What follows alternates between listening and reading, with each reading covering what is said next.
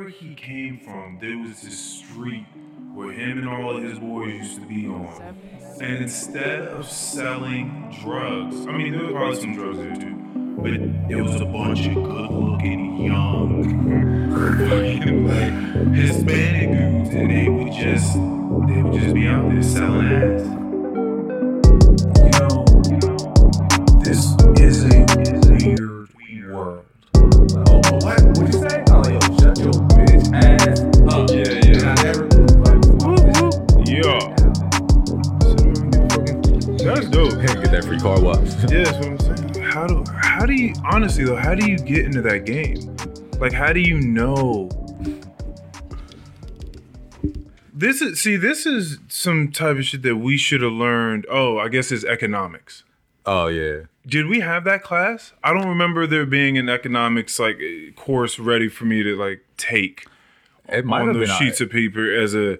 I remember there being again the future because this would have been a part of the FBLA, the whole future business leaders. I couldn't think an acronym, but yeah. Did you take any of those business classes? Nah. You were on the other side playing football, basketball. We had class. way too many electives that were sports related, and I'm not about to sit in the business class all day when I be playing basketball for an hour and a half. I think I told some people that that I took basketball class when I was in high school, and they're like, "What are you talking about?" They were like, Yeah. "You mean like you played on the team?" I was like, "No, I took basketball. Like I went to a place. That's what we did all day for an hour and a half, and I played basketball in there." They're like, "You had that as a class?" Yeah. Like you could. So I then realized that there were a bunch of fucking classes that we had that were but crazy. what I think I've learned later though, like the Prince William County schools, they go to PE as like juniors and seniors. Oh, We didn't go to PE right. as So- juniors and seniors. right. So that was you were instructed An to take option. something physical, though. I'm certain, right? Or could you? I guess It you could ain't have just matter. not. I was did taking it. it regardless. Yeah, I guess you could have just not taken. Boy, any I of that. couldn't. Like freshman year when I first picked my classes, and you see like the options that's available for a 10th grader, I knew at that moment from 10th grade on, I'm not taking any elective other than like Spanish Yeah, that I got to take. yeah. I think that was required. Like you had to Yeah. take one foreign language. Aside from that, I was in graphics. Took a drawing class, a painting class, both of which I believe I failed, which is crazy. But I think I did take at least like an information technology class. I don't remember at all what Bro. we learned in there. My electives were, well, other than like the basketball, football, or whatever, it was wood tech. I did wood tech 1, 2, and 3, and probably built 3 items. Wait a minute, this was the teacher you had that would play movies or something? Yeah, I think it's like Mr. Ebert or some shit. I can't remember what his name was. But anyways, I swear this nigga had to be a stoner, dog. Like looking back at it now. Looking back, bro, look. Every day we would go to class, and nobody ever failed this class. So that's how I made it through 3 years of it. Until there was no more like left to take. I beat them all. You Like beat 'em- I beat you all beat the all the levels. levels. Yeah. But anyways, he would come to class. He would just put on Napoleon Dynamite. Out of all movies, he loved Napoleon Dynamite. So we just sitting in the class. He'll just start playing Napoleon Dynamite, bro. And this is every class. Whoa. Right?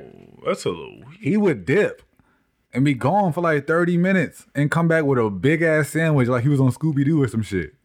And we would eat that motherfucker in the back of the class, and he would geek like it was his first time seeing this movie. Oh. But we watched it like every class. Oh, that's definitely stoner mentality. Oh yeah, and he lived in like the mountains somewhere, so he was coming like somewhere down. You know, like we went on like one of them hikes, like exit 6 around that way, down 66. Yeah. Something around like down in that area. He was like living like in the mountains or some shit. So I was like, yeah, this nigga definitely a stoner. When I thought about him later, bro. He said coming back with a big ass sandwich. Dog, like, bro, you could, Like a big ass sub. Like a sub. it didn't like, matter. Whatever he was eating back there was always large, but he would always be gone for like 30 minutes. Yeah.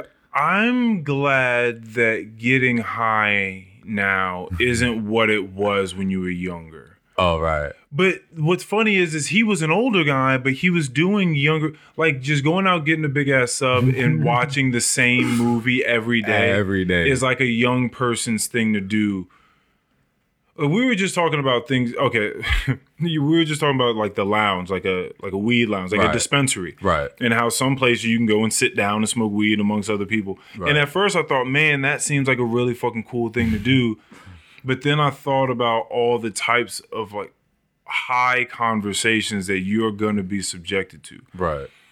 And sitting around in your house and watching the same thing, because I remember doing that, like watching some of the same tapes, like watching Dave Chappelle at the Fillmore, whichever the other one is too. Like there were two Dave Chappelle stand-ups that Henry and I would watch over and over again. Was you watching the one when he was like, who gives a fuck what Ja Rule got to think in a time like this? It may have been that one. It was also the one where it was like, you know how hard it would be to fuck a monkey? Like whatever like that one was. I forgot which one that was, but you know how hard it would be to catch a monkey, because he was talking about the advent of AIDS, like where AIDS came from, and they felt like it came from fucking a monkey. He was just like, do you know how difficult it would be to catch a monkey and then to fuck it, right? Like, and not have it rip your dick off? Like, that's crazy. Yeah, have some real talents. But yeah, no, I used to watch that like with Henry a lot, and sometimes I would think like, why do we keep watching the same things over and over again? Like we would watch Aqua Teen Hunger Force from Cartoon Network, like Adult Swim. We would watch a ton of the same shit over and over again. But it was like, it's something about just getting high and sitting around.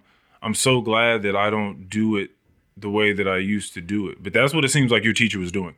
Yeah, I'm gonna eat sandwiches every day and have them watch fucking Napoleon Dynamite over and over and over again. Like and laugh at it. The only thing I remember us making was like a gumball machine. But That's pretty cool. Yeah, it was pretty cool. Which was funny, like, cause like 4 years later, my sisters came home on one of them. I was like, oh shit, y'all in that class too? I was like, y'all ain't finna make shit, but that's cool. Y'all made a gumball machine. But economics would have been nice. It would have been nice to know.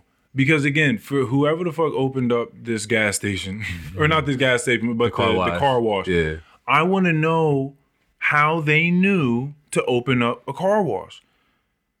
Yeah, because I doubt there's a message board out there saying, hey man, Ashton Road is lacking a car wash. Hey bro, where can I wash my car at? And we live here and have lived here, so I'm thinking, and then like that completely blindsided me. Like I saw this and I'm like, damn, I would have never thought about that, but yet I'm living here. So like, what else am I not seeing? Like, what do we need? What's even wild about that car wash is there was a hill right there.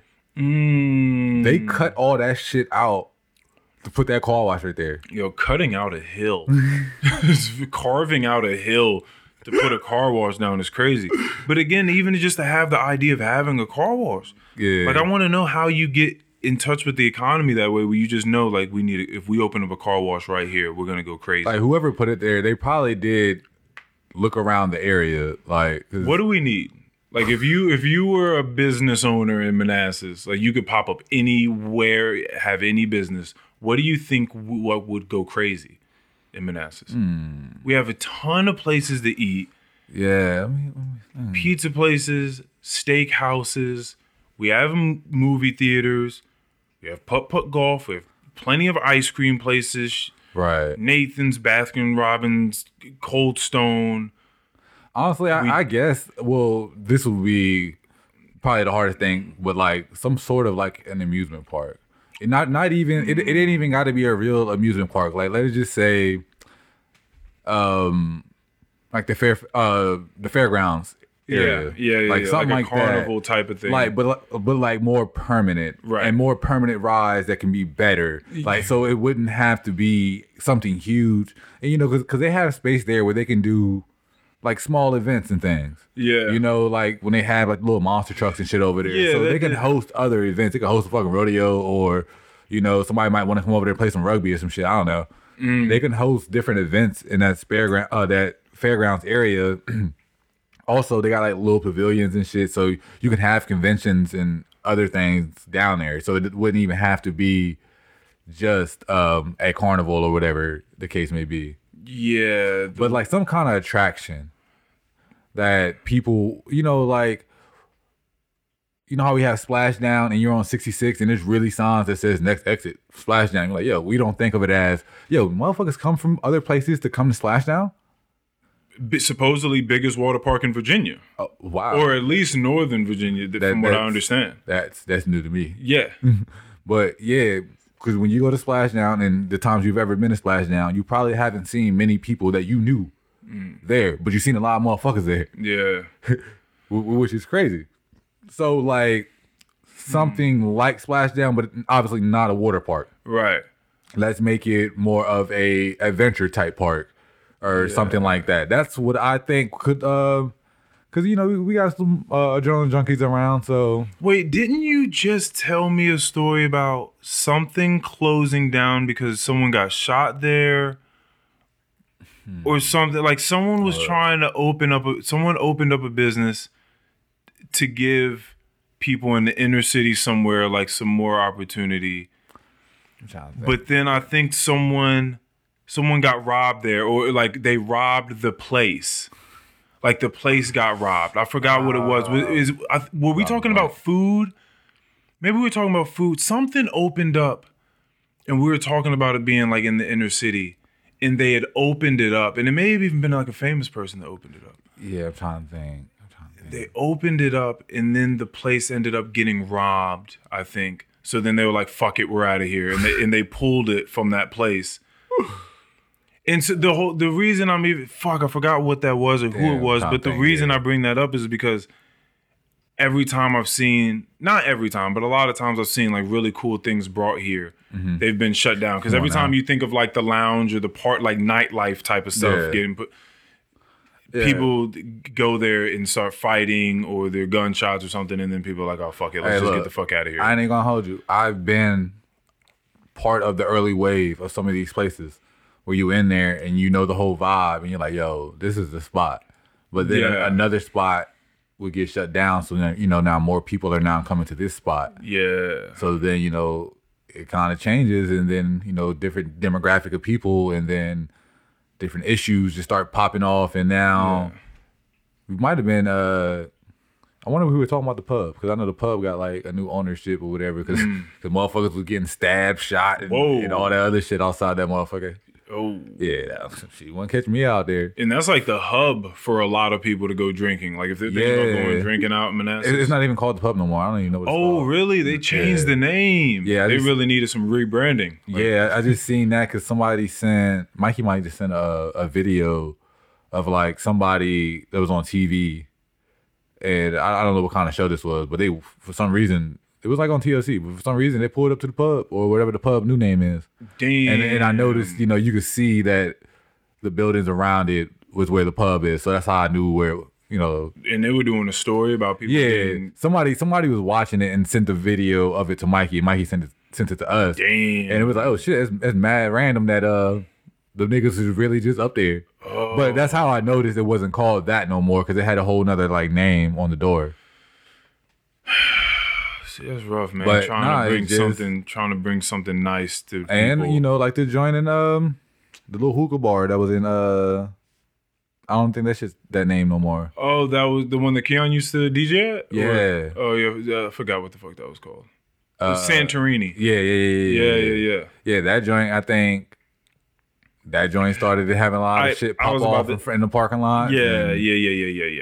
It's like, yo, goddamn, like motherfuckers get something nice around. Yeah, people were shooting up there. Yeah, people were shooting guns up there. It's tough, man. You want to make something nice, and especially if you go up in a place where you're just like, man, I want to give back. Like I want to bring something nice here. But then it's like we were talking about alcohol being mixed in is what makes it like a weird place. Yeah. Because when I think about places that I would be open to going, right, most of them, when it comes, like I still want to interact with people. Like I want to have a conversation with, if other people are going to be there, I would like to have the option of talking to them. Like you want to go to a social place and be social. Yes. Like, bro, turn the fucking music down, cause like why? Right. Ain't nobody even dancing, dog. Like, put on some Anita Baker in the background. Let us just talk. Something smooth or whatever Right. in the background. And so that's why it seems like smoking seems to be so sociable. So you go to hookah bars, you go to cigar lounges, you go to these weed shops, the dispensaries with the cafes in them. Yeah. And you can sit down and have some conversation, maybe with some soft music in the background. Right. And like, that sounds fun to me. But for, but I mean, it sounds cool. No, I but feel once you get alcohol involved, it turns people into a different beast. Yeah. Like it turns you into a different human.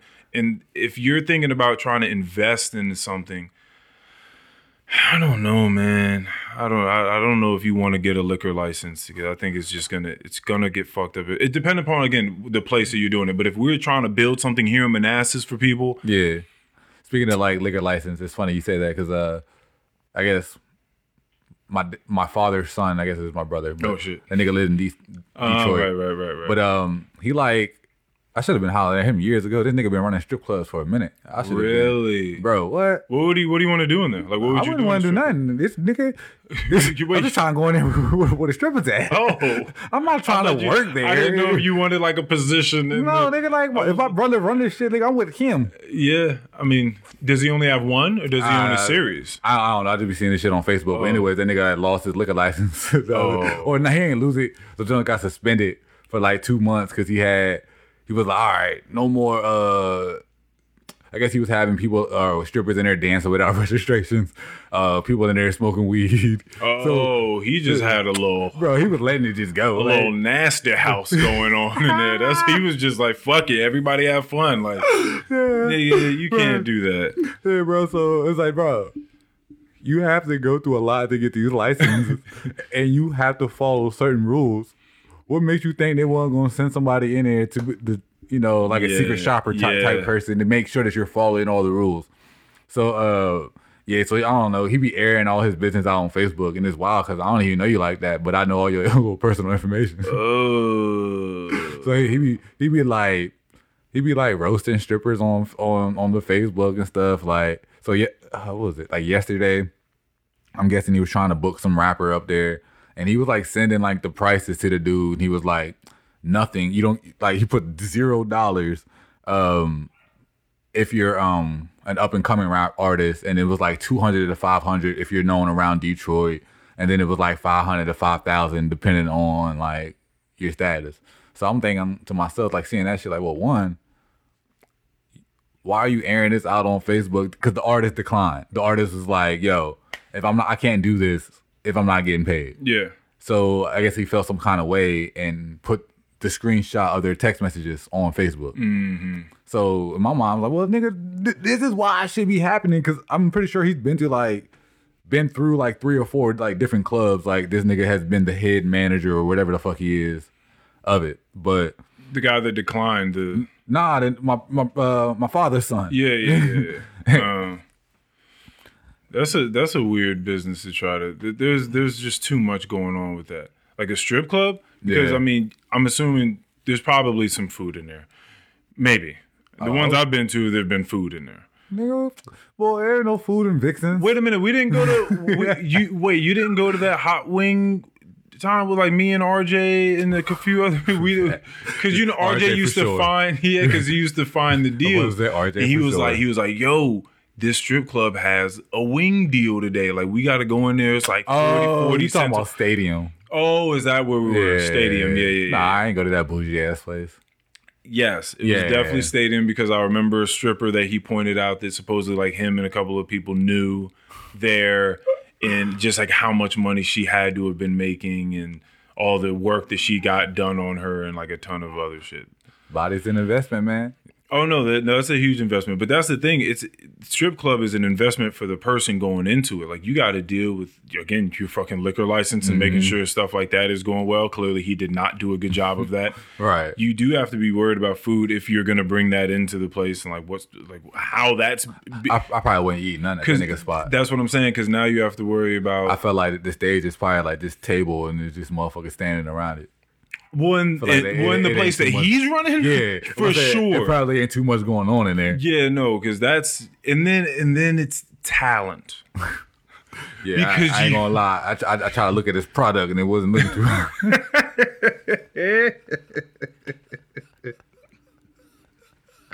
Yeah, because you have to scout for talent, but you also you also have to pick from the choosing that you have. Right. So you're not... Where is he? He's in Detroit? In Detroit. I mean, I don't know. 8 Mile, Sinai. I've never been there. I don't know what the pick of his litter is. Like, I don't know what, but he's not in Miami. Oh, you know, like he's not like in a hot spot. I don't think so. Yeah, I don't know if they really. I don't know what the strip club laws are like in Detroit. You know, like in Virginia, they can't be fully nude. So I don't know. I don't know if they, you know, they tip drilling it up there in Detroit or what. Well, again, in his place, he didn't give a fuck about those rules. So everyone was naked. Oh yeah, strippers, guests, everyone was naked. I guess you got to have like a stripper license or some shit. You got to be registered to strip. I didn't know that. With like some type of card or but he was like, no more dances. Because I guess some strip clubs might hire a dancer for like a night. Registered strippers, something like that. But yeah, he said something like that. Like he had people dancing that wasn't. I'm like, yo, bro, like. All right, so who's checking on these people then? Like, maybe he was saying he had like illegal aliens in there, like you know what I'm saying? Like they weren't registered Americans. Like maybe like they wasn't allowed to work. Yeah, like he just had like some contractors. Hey, bro was paying him under the table. Yeah, it's like yeah. Now you think about it, because we think about he scooped them up at 7-Eleven. See, there you go.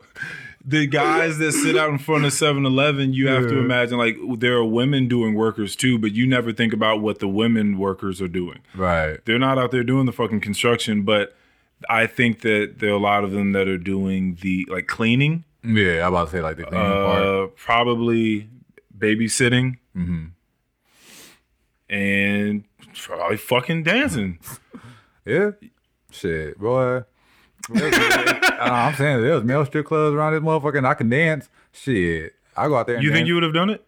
Yeah, if I like knew that I was a dancing ass nigga and I don't know if you ever seen like, that big swole ass nigga that be dancing in restaurants and shit. No. He be moving around, but he mad annoying. But how that nigga be dancing in public is kind of like he be stripping and shit. If I was doing some shit like that, nigga, I would definitely go out here, you know, and impress some 50-year-old woman.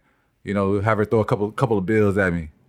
I used to work with a guy that I forgot what country he came from. He was a Hispanic guy. And he looked like a gigolo. Like he looked like he was super cut up, like he was a part of swimsuit editions of fucking whatever. He looked like he was doing physique training like Julian used to do. Right. Like super cut up, hair always gelled to the side, like perfectly strong cologne, like just good looking chiseled dude. Right. And he said that wherever he came from, there was this street where him and all of his boys used to be on. And instead of selling drugs, I mean, there was probably some drugs there too, but it was a bunch of good looking young fucking like Hispanic dudes, and they would just be out there selling ass, selling dick.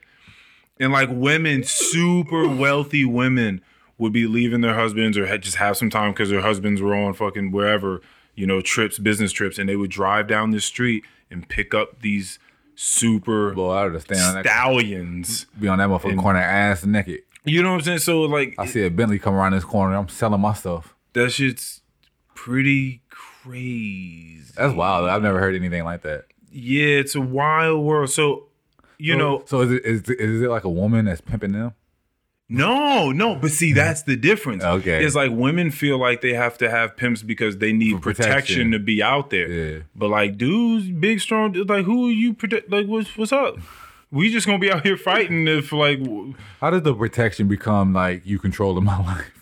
Like nigga, I just need to make sure I get home at night. Like, I not you drop me off over here and telling me I got to be with this person. I think pimps do that because one, pimps are very charismatic guys. I feel like we haven't been around pimps, but if you were around them, you'd get how they manipulate women. Oh, could it be sweet talking the shit out the motherfucker? There is sweet talk. It's like it's probably a very, very interesting balance between sweet talking and like protecting them, giving them something that they feel like. Because okay, let's keep that in mind. First of all, most of these whores running the street. I don't know what you want to call them. Street walkers. Street walkers. These harlots will run in the streets. they probably don't have great relationships with their dads. Yeah. So we can start there. Right. And so this guy probably comes in and swoops in and is like giving him some sort of love and security. So it's like, okay, I feel like I can trust him. But then also comes around and like slaps him every now and again. Or like, you know what I mean? It's like, you got to give me. What do you think is like a real percentage that a pimp is taking? Like, Nigga, he's probably taking majority. That's It's probably like a 60-40 split his way, if anything. Because look, he gonna say some shit like, look here, bitch, I need gas for my car. Iceberg Slim is from Detroit, and I think he's the biggest pimp of them all. I think he's like in history. Right. I think Iceberg Slim is like one of the biggest pimps to ever do it. He had I want to say like 16,000 or something women work for him throughout his entire reign of pimping. Like it was crazy. It was like he got started when he was young. Like in his teens or something like that, like really, really young. And he was pimping for like 14, 15 years. That's a lot of women coming in and out of your life and you just like pimping people for like 20 He years. also got the coolest name. Yeah. I wish I'd have came with Iceberg Slim. Yeah, then I think he went to prison for a little while, and then he came out and wrote a book about it Probably all. still pimping. This nigga got Wilt Chamberlain numbers. Yeah, but I think you just kind of treat him like shit, you know, but yeah, for a woman, that's a rough position to be a part of. Because you're going to have a bunch of weird-ass fucking dudes that are definitely going to try some shit. And so it's nice to have somebody close by with a gun that, you know. Like, yeah, nigga, I watched Hustle and Flow. Right. I see what she was going through. Yeah, that was a deep-ass movie. Hustle and Flow. Yeah. Terrence Howard brought that to life. Oh, nah, for sure. Because he had the whole accent. Yeah, I really felt like he did I ain't putting no shit on top of no shit, man. Yeah, and then fucking 3 6 Mafia won like 2 Grammys or something. For writing all them songs. Yeah. That was really great. That's why why movie, they're better than you, Wale. No, I'm just playing. Hey, bro. Hey, I don't know what Wale's algorithms are, but he might have just been checking into like the local market. So you might pop up on his shit and he might see you over here mentioning him and he might pull up on you. I would love to do a podcast with Wale. Well, even though that's not why he'd be pulling up on me, but it'd be great to just do a podcast with him. I want to know what it's like to be so good at something, but still feel like you're like nobody respects you. Like nobody respects Nobody you. likes it. Like That fucking sucks, man. Like, which is crazy because, you know, a lot of people, when they talk about lyricists, Wale's in the conversation.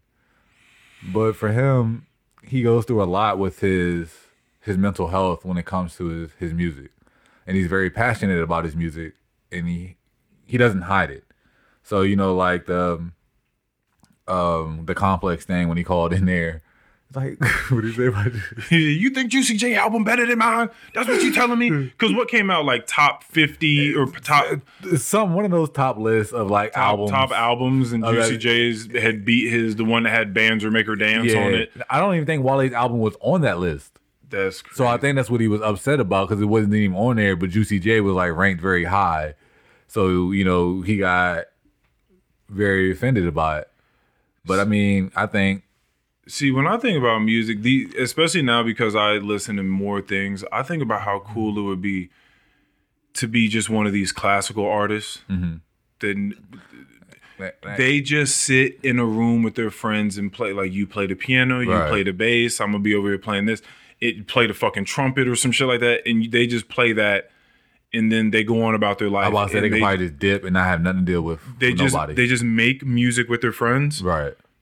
No one knows who the fuck they are unless you're in the classic music world. Right. And then in that case, I'm certain that they don't have a bunch of blogs and hit pieces. I'll say, but then again, I feel like whatever instrument you playing, certain instruments ain't getting highlighted the same way as the nigga that's on. That's what I'm saying. You know, so the nigga on the trumpet, just because, you know, that nigga can blow, like he might get respected again because he got them pipes. Right. But I still feel like it's so much better. The person on the xylophones, on that side, the person on the xylophones, ain't over there. But all of those guys, though, I feel like I would much rather. The point I'm getting at is I would much rather take that life. I think. Oh, I would than a rapper life. Oh, 100%. I'd much rather just make really cool music with my friends in some small studio somewhere, and then just go on about my life. I've always said even if I was a rapper or a big artist, I would like to take the Gorillaz way to doing that. Oh, the Gorillaz way. Yeah. I've always said that.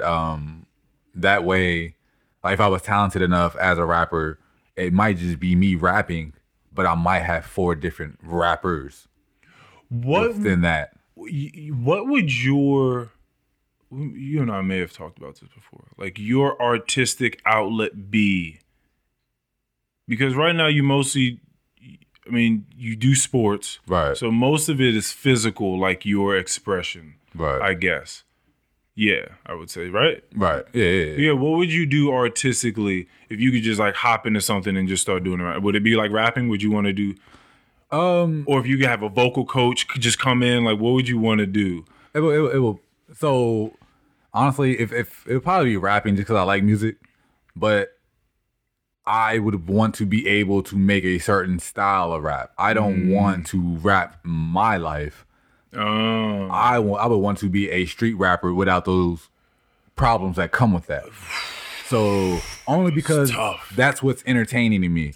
But I would want to be able. That's why I said I would take the Gorillaz method way for the fact that I can make these characters and not a real person.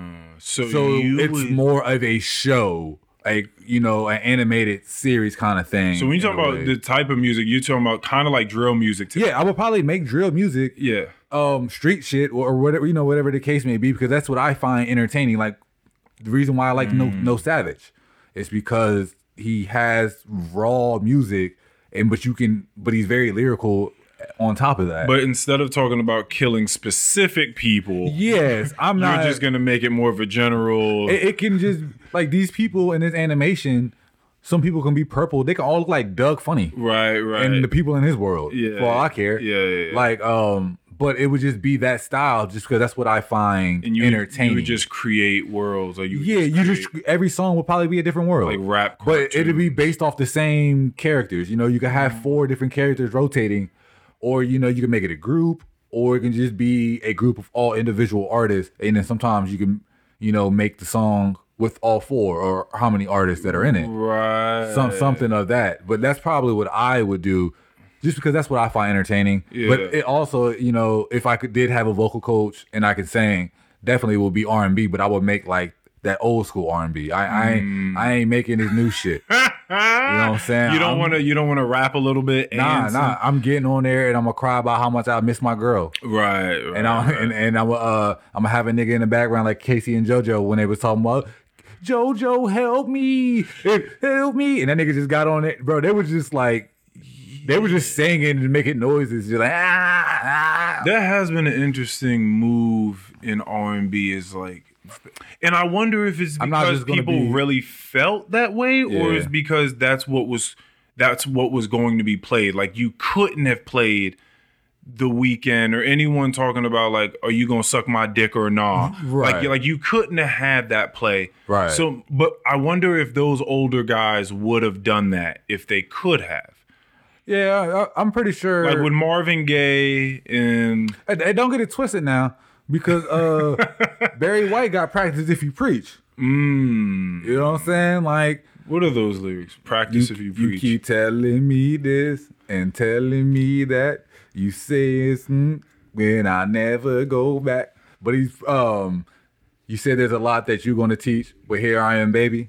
Practice what you preach, something like that. See, that's the thing. They were better about it. 100%. Yeah. No, of course. No, because we've been singing about fucking forever. Yeah. It's just the way they were just more artistic. Like now, what they do now, you just being straight up like there's no art around the way that they're. Well, that's why I brought up The Weeknd on like Or Nah with Wiz Khalifa and Ty Dolla $ign. Like, are you gonna like what the fuck were they saying? Can you flip that dick when you, or can you flip that tongue when you suck that dick or nah? It was a lot of shit. You know what I mean? I think Ty Dolla $ign said something like, are you gonna fix like them grits? Yeah. Them grits or nah? Like it's just very direct. Right. Like, are you going to do this thing and it's called or not? So it's kind of like, well, this is supposed to be direct. Like, are you doing this thing or not? Like when you think of like the Isley Brothers, Between the Sheets. But I wonder what changed. But what changed that though? Like, why did we stop wanting to do innuendos and? Probably because rap and hip hop culture just got so big, and like, fuck it, like, and that's what kind of like with the R&B guys, like they just felt that they had to be able to keep up. Definitely when you got rappers stepping in your lane. Yeah. Like when you got Future putting out R&B albums, but he's keeping his rap culture and his rap content, but he's singing this content, and people are going to go fuck with this because it's a different sound. As an R&B guy, you kind of gotta, if you can't dance like Chris Brown, then what you got? So then we're pretty much saying that Drake ruined everything. Yeah. Well, I wouldn't necessarily just put it on Drake because I don't think Drake.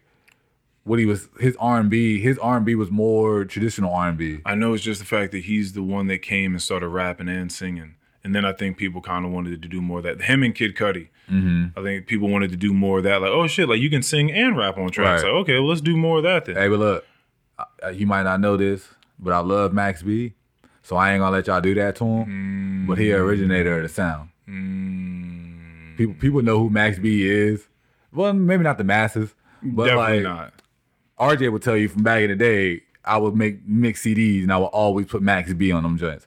So, and Wiz Khalifa was an artist that would rap and sing, right. Harmonize or whatever. And he would give Max B a lot of the credit for that style.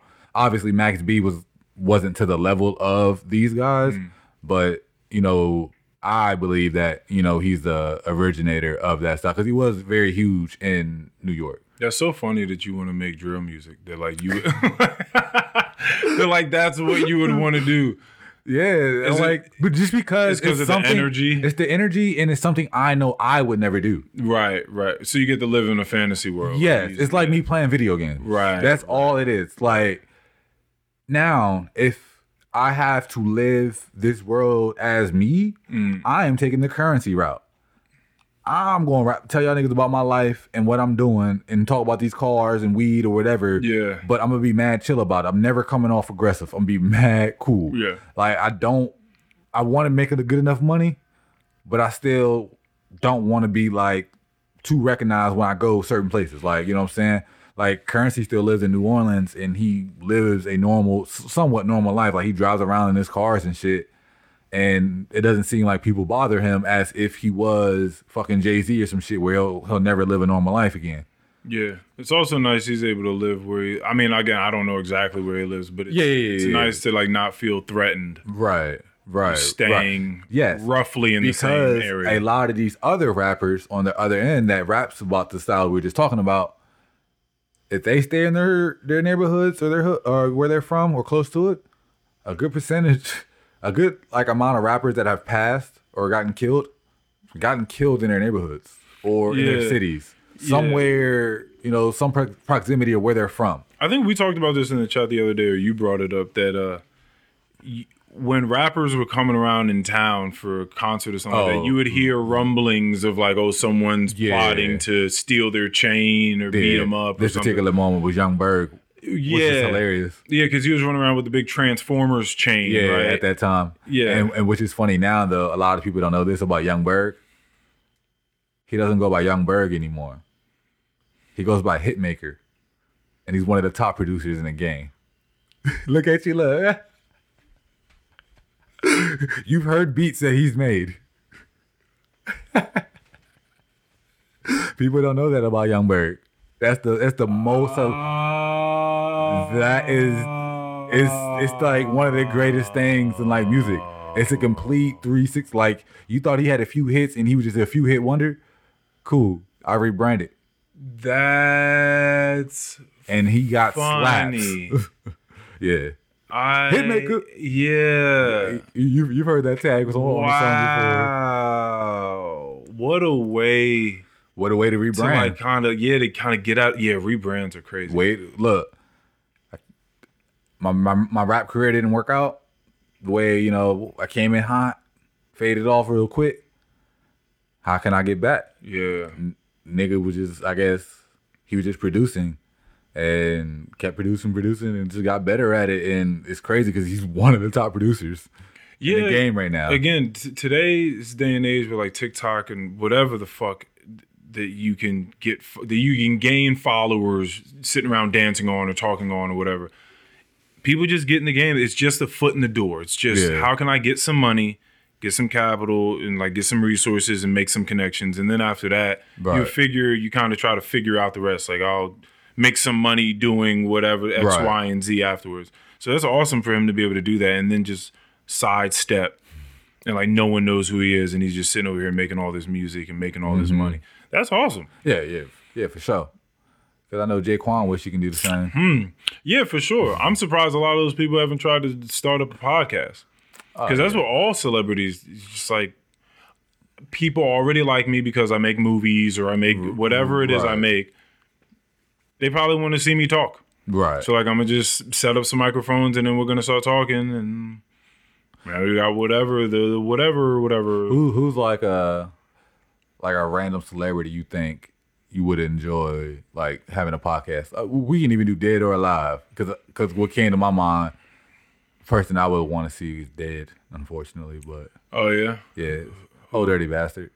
Oh, you want to see him have a podcast? I think he would just be mad entertaining in today's world. He would have been mad entertaining all the way up. Yeah, just because as the shit he was doing in the 90s. Right. Like. That's interesting. Does anyone from Wu-Tang Clan have a podcast? I don't think Method Man, Redman. I'm surprised Method. I would think Method Man or even. Well, wait a minute. Was Redman a part of? Nah. Okay, Redman, Method Man was just his own thing. Right. RZA doesn't. Nah, I don't think have one, and you would assume for RZA to have one. I've seen Ghostface out there though. I think he's been on the Joe Budden podcast. Yeah, he might have. Yeah. Yeah, but I don't think they have their. But they have the Wu-Tang show on Hulu. They just had the third season just came out, so I just started watching that. And so that's why, like, so now this is more centered around ODB, around like some of the shit he was going through, and running the streets and things like that. So I've always thought he was a mad, entertaining person. Yeah. And now I'm watching the show, so it's just like, yo. Old Dirty was like, because it seems like a lot of the shit that he did was just on the fly. Like a lot of the raps that he put out. Right. Like he would just show up and just put on a show. Like, you know how they had that one video, Bobby Shmurda was on the table dancing in front of all the white people? Like, yeah, so in the show, Dirty showed up to a meeting and just hopped up on the table and put on the show and just did all his little screaming and little bit of raps and shit. And they were just fucking with it. And that's how he was able to secure his solo deal and shit like that. See, he seemed like he kind of took control. Like he jumped up there and was No. This nigga was missing for like a week. He was on like a crack binge. Oh, but when he got to that meeting though. Yeah, they couldn't get that nigga there. Yeah. Yeah, it seemed like he took control. Like once he got up once he got there? He was like, I'm doing this Nobody my told way. him to get up there. Right, he walked in there and hopped up on the table and started rapping. See, the thing that's cringe about the Bobby Shmurda video is not that you see anyone tell him to get up there and dance. Right. But just that, and it was the Atlanta did a great, rendition of this. But just seeing him up there and seeing all these people just surrounding him, looking at him, it's kind of like looking at a monkey at a zoo. Like, because they didn't seem interested in like, when people are performing, you expect the crowd to have like some nods, whatever. Like I've gone to concerts and there's artists up there that I've never heard before, but I'll still vibe with the music. Yeah, nobody was in there vibing with his nigga. Well, what the real issue is that you can't, for whatever it takes for like a corporation to survive, like the amount of people that you usually have to house like a large corporation. Yeah. All those people cannot be lovers of what that corporation is supposed to stand for. Right. Right. Like so you're not just going to have nothing but music lovers in there working. You're going to have people that are like, listen, we got to make a nigga hot in the next 6 months. All right, cool. Let's see if he has the things that we're looking for. Not like they're not looking for what the sound. They're looking for kind of like a battle rapper when they perform. Yes, like, So it's not doesn't necessarily have to be your content or your lyrics. It's about the whole showmanship. Exactly. Yeah. Exactly. Like if you can go up here and put on a show with your stage presence and your antics, the music ain't got to be all the way there. Yeah. Like the music just got to hit enough. The music just got to hit enough. Yeah. So the antics can really, take us to that next level. You sound like one of the execs. This is what the exec artist conversation sounds like. Hey, look, buddy. The last song didn't quite, it was there. But we didn't quite get to that level. We were here, right? We just wanted to get here. Just here. All right. Maybe next time, if you just jump up and down like 4 or 5 times. Right. Throw your hands, maybe say a few cuss words, call somebody a bitch. Right. Say fuck the police. Maybe let's say you killed 3 people in this one. two's not cutting it, buddy. They don't believe it. Oh, but if you got 4. Man. But yeah, that's what was weird about because that. That's what happens in like the battle rap world. I've watched several battle raps where I'm like, damn, this nigga killed this nigga, like lyrically. But the other person didn't have the energy. He didn't get the woes. He didn't have the stage presence. Yeah. And that shit sells. So and that can happen. It happens a lot in battle rap, because it's all about like matchups. Yeah. So when Joe Budden was on there, he's not a nigga that's going to get up there and get the crowd hype. He's not going to have the heavy punches. No. He's not going to know when to pause in his raps because he know the crowds are going to react in a certain way. That nigga got up there with his rapidy ass and wanted to rap a verse like he wrote a song. That don't work in battle rap. You got to have a stage presence. Yeah. So you got to get the people involved. Yeah. You have to bring them along with the story that you're trying to tell, as you're right. Yeah. Right. We watched fucking New Jersey Twerk jump over a nigga and just dunk on somebody, but everybody goes crazy just because it's a stage presence. It's so crazy how battle rap has the evolution. Yeah, I know, crazy. Right? Because at one point it was bar for bar. We're gonna be here in this room. There's no big crowd. There's no mics. If you cannot hear us, like when Reed Dollars was popping, it's bar for bar or round for round, and then at the end we'll see who won or whatever. Yeah. But now it's like, nah, nigga, if you come up on this stage, you better have some stage presence. You better be able to put on a show. Don't come up here and just try to rap, give us a bunch of bars. But there's niggas that can do that, but they're very, very good. And they're far few and in between of those too. It's more showmanship. Yeah, man. If you ain't got it. It's in everything where you're going to be in front of someone. It just matters. Like when people are looking at you or they're listening to you, the way that you sound,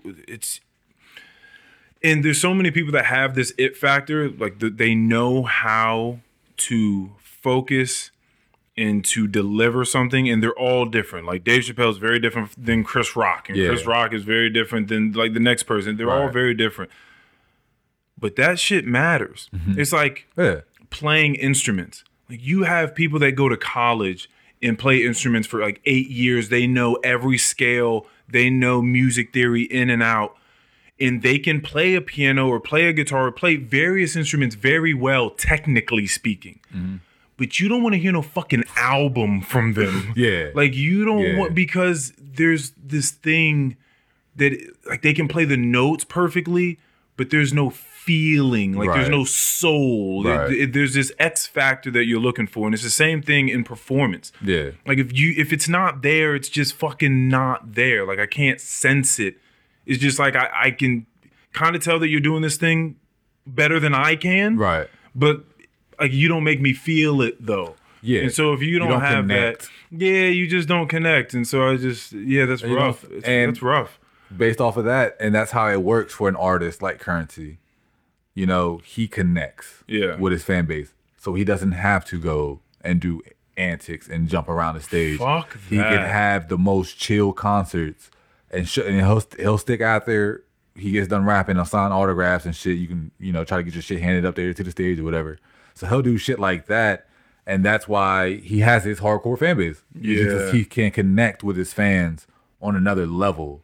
Yeah. then I guess if you're at a certain level, how can you? Because like you have so many fans and everything where you perform, they're always massive ass arenas. I wonder what the golden number is. What is, if you are an artist of any sort, I wonder what just the golden number of people supporting you is. There's probably, right. because there's like a golden number for the amount of money one can make here in America. I know there's inflation and a bunch of other shit going on that I don't understand right now. Right. But $70,000 seems to be like this number I've heard people talk about where once you make that money, you should definitely be able to have bill collectors at bay. Like you should, if we had fucking economics classes and you took some money management back in high school, maybe like you would know how to spend your money efficiently, effectively, maybe start making some money work for you or whatever. But you would be fine. Like you would be good.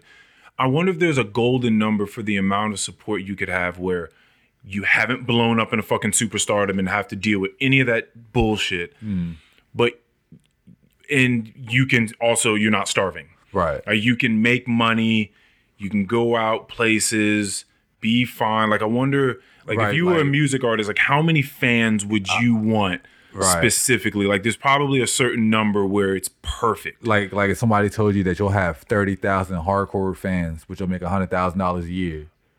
That right there sounds like if that was the number, like if that was a contract. Like you got 30,000 hardcore fans, which meaning that they're buying enough of your stuff. Right.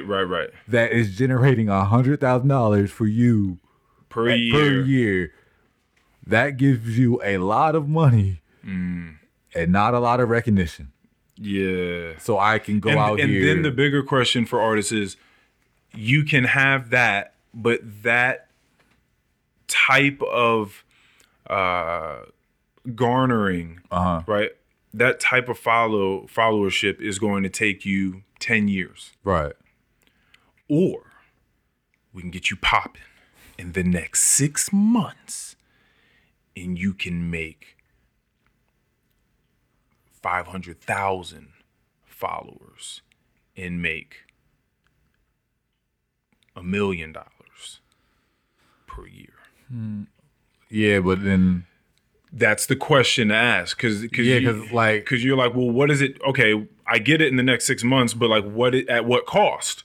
Right. Like how am I getting it in the next 6 months? Right. Like, what exactly does that mean? And are those followers really like how long do they follow me for? Yeah, like, I'm about to say like, why are they following me so fast? My thing is when it comes to like if I would ever be famous, I would like, or if I was like a rapper, an artist, whatever, I would like it to build up over time. So how much time do you feel like, well, I mean, I guess this is a really arbitrary question because it's like, when do you get to that point? Oh, yeah. It's like, how long do you feel like you would want increments until it stops, till you're just like, okay, this is where I'm at. I don't want to get any bigger. You know what I mean? So like, let's take you right now. And let's say tonight we make the decision you're going to become a drill rapper. Right. And all of your music videos are going to be animated series of like all these different worlds, and we're gonna start making raps tomorrow with these very microphones. Yeah. Right. How long do you want to take from that moment to where you are recognizable enough? Well, I guess not recognizable because you're behind the animated series, but you're at least well off enough where you're just like, all right, I'm done. Like I'm good here. Like I don't need to do anything larger than this. Oh yeah. Oh shit. If I can do that in like 2 or 3 years. Do that, and so like 2 or 3 years is a good amount of time for you to have like a slow drip. Yeah, to build it up. Yeah, and because like I'm still gonna take my ass to work every day. Like, and then that's just extra money coming in. But over that time, there's gonna be a time where you're making good money. Yeah, it may not be 100,000, but it could be 60. Yeah, and if I'm still going to work every day, I'm good. You know what I'm saying? And even then, making that 60, I could quit my fucking job. There was because there's still more money coming in. That was rolling around my job as a guest, and he's a political guy, and he was throwing around money, like just his conversations were very, very interesting. But he let various people know that he was friends with Pharrell Williams and Pusha T, and why he was, because he's worked on various huge civil suits. I think most civil suits, if not enough individual lawsuits against the police officers for like shooting young black kids in the street, and he has been like, I guess the way he puts it, you let him tell the story, like one of the front runners, you know, on this field, on this battlefield, of like making sure that these people are getting, like their families are getting settlements and stuff like that. And one of those people that died was Pharrell Williams' cousin. And so he ended up working for that family and getting a settlement and all this sort of stuff and bringing justice. But he was just walking around, I mean, with a wild charisma and energy, and was just like telling people like, you know, you guys have been so nice to all of us. You guys have been so accommodating here. I'm gonna give you $1,000. You want 1,000? I'm gonna give you 1,000 today. I'm gonna give you 1,000 today too. Like he was just talking, and he was walking around and actually doing it too. Like he started giving people like $2,000, $1,000. Just started walking around and just started giving people money. Boy, I came from my section. Hey, you got some more than $1,000? He changed some people. Like there was a lady in there that was working, and she got a big bulk of the money, and she just started crying. She's like thinking about the things she was going to be able to do with the $2,000 in like the next couple of months. Just like, oh fuck, like this gives me so much more leeway. Like I needed a fucking break. This finally gave me a break. So it was weird, because it was a weird thing where people kind of like, man, this guy's kind of like moving around like kind of like an asshole. Like the way he's kind of, you're kind of asshole. Hey, buddy, come on over here. But then there's this whole other side. I was like, there's something to his swagger that seemed like a little over the top. Hey, bro, I don't give a fuck about this nigga swag, bro. Where the money at? Nigga, but that's the thing. Then it's like, but then he run it. But then he's also super generous, giving away tons of fucking money. Bro, do what the fuck you want, bro. You're gonna be gone at the end of the evening anyways, bro. Yeah, like, it was kind of crazy. Yeah, I had no like crackheads or nothing up in there, right? Nah. Well, I was gonna say never, but you never know. Well, I say somebody that took that joint, went on a quick little binge, called out for the next few days. Yeah, I mean, you never know who's doing crack. That's true. I mean, well, why are people doing crack? I'm just saying, I feel like cocaine's an option. You know, huge politician. So his name is Justin Fairfax. You know, I've heard this name before. Nigga probably definitely doing some coke. Yeah, it's just interesting. Because again, he's very, very charismatic dude. He's like, I was looking and speaking to a politician that can just off the cuff, just talking to you and selling you dreams and stuff. He told me he was going to change my life. Like he said a lot of different things to a lot of people. I saw him walking around holding babies. So where this nigga at, bro? We need some life. He's just around. I don't know, nigga. Nah, he made a promise to you, so he better come live up to He did. that I mean, he put me in a group chat with him and some other dude. They're talking about going and eating at this restaurant.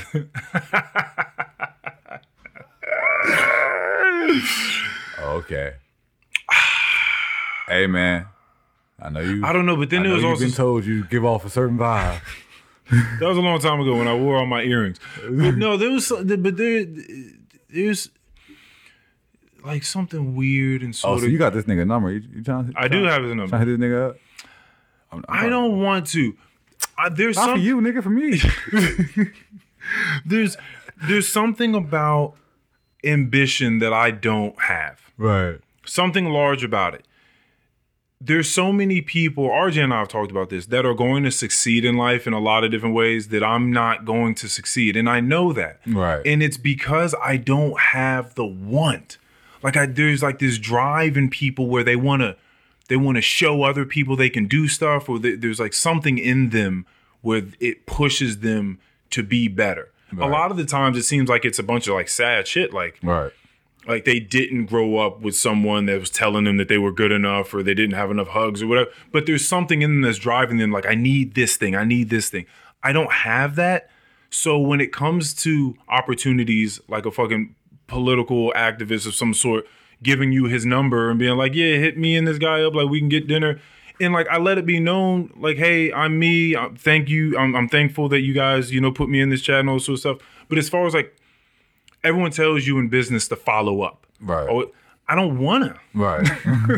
like I don't care enough about it, especially when it feels like there's a lot of adulation, like a lot of look at me. Like for instance, one of the following days I got a text message from the guy, and it was a Twitter link, and it was him like tweeting something and then Pusha T retweeting it. And forget about it was some social activist thing that he was a part of, right? So that I guess that's why Pusha T did that. And like that's all it was. It was just like him saying a few like real powerful words about this is what we're like. We're getting. Brothers? Yeah, right. Like this is what we're doing. Sure. Like we're out here, we're working hard, and we're getting it done. The name Justin Fairfax didn't do it for you. You were just like, hold on. I was about to be like, hold up, bro. Y'all riding too hard. Yeah, so he was being real strong, you know, in his tweet, and then Pusha T retweeted it, and he just sent that to us. And I didn't really know what to do with that information, so I didn't say anything. And then the other guy in the chat like hearted it and was like, "Oh man, that's a big retweet." And then the main guy just sent a text with the fucking emoji with the glasses on, like the cool guy emoji. Yeah. And I was like, what the fuck was this exchange? So like you sent this to us so we could tell you how cool you were, or like how like give you some claps on you getting a retweet by I thought y'all knew this nigga. Yeah, see, that's what I'm saying. So I was like, I don't want to really be a part. Like this seems weird now. Like I don't. Like if that's what following up looks like, right? I don't want to just sit around and just tell you how cool you are and how great. Like I don't want to do that so I can get in. Like they're about to have you on the face of the Black Lives Matter movement. They're looking for a new face. You was on your way. That isn't attached to anything. Like no political parties. New free spirited. No, they don't need me. Hey y'all, look at this brother. They don't want me. Hey, you know what's funny about that? So, some nigga, it's actually in the 757. He see Charleston White at like a restaurant or whatever. Wait, who's Charleston White? Charleston White is the black dude that be sounding real fucking racist with his eyes all messed up. He real funny. He really funny as shit. He was like a Trumper, but he like takes a lot of pride in snitching. Oh, okay. And he be saying shit like, if y'all come fuck with me, y'all come do something to me, y'all know my boys are the cops. He's like, I will call the cops on you.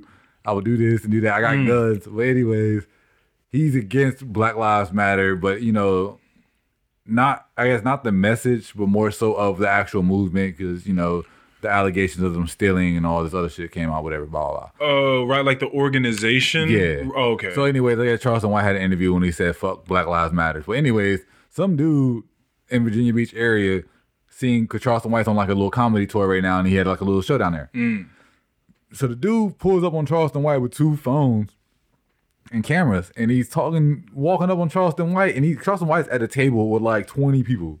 Cause this nigga's pretty popular now. And the dude is making a scene, and he was oh, so you said fuck Black Lives Matter? You said fuck Black Lives Matter? And Charleston White was like, yeah, I said fuck Black Lives Matter. And fuck you too, bitch. And then dude was talking back, and Charleston White was like, he said, y'all ain't nothing but a bunch of gay bitches. And then the dude was like, I ain't gay. And he kept he started walking away, and Charleston White was like, but you look it. And the nigga just walked off. But the funny part of it was like, dude was looking for clout. Mm-hmm. He was looking for clout. He thought he was going to roll up on Charleston White, and Charleston White was going back down on what he said. But he did that only for Charleston White to stand on what he said and then call him gay. But I'm surprised you don't know who Charleston White is. He's hilarious. That's the thing, man. I don't support his message, but I be getting mad and entertained. You felt the same way about Trump. Like, I don't support his message, but he's fucking hilarious. Funny as shit. I never sent you that video. It was a joint where he was just like, he was talking about getting jumped. Or no, not getting jumped. He was just talking about like people pulling out cameras when fights happen. Oh, okay. And he was talking about like, you know, he's like, pretty much he was like, if I get jumped and I wake up and I see one of y'all with the motherfucking cameras out, I'm gonna shoot the person with the phone. Cause he said, you gonna do more harm to me than the nigga that knocked me out. He was like, you try to cause irreparable damage. But like when he said that, I was like, you know what? You right. The nigga that knocks you out ain't gonna be the issue. It's going to be the video. He got out of there. Yeah, it's going to be the video that gets out and gets around that's going to go viral, that's going to cause more damage than the person that knocked you out. Waking up and just seeing a bunch of bright lights in your face. Just like you think you just fucking woke up to a UFO, but it's just 7 people standing around you with their phones out. You wake up, all you hear is World Star, and they just point the cameras at you and shit. Gosh, man. I'm surprised I never sent you that video because I was weak when I first seen that shit.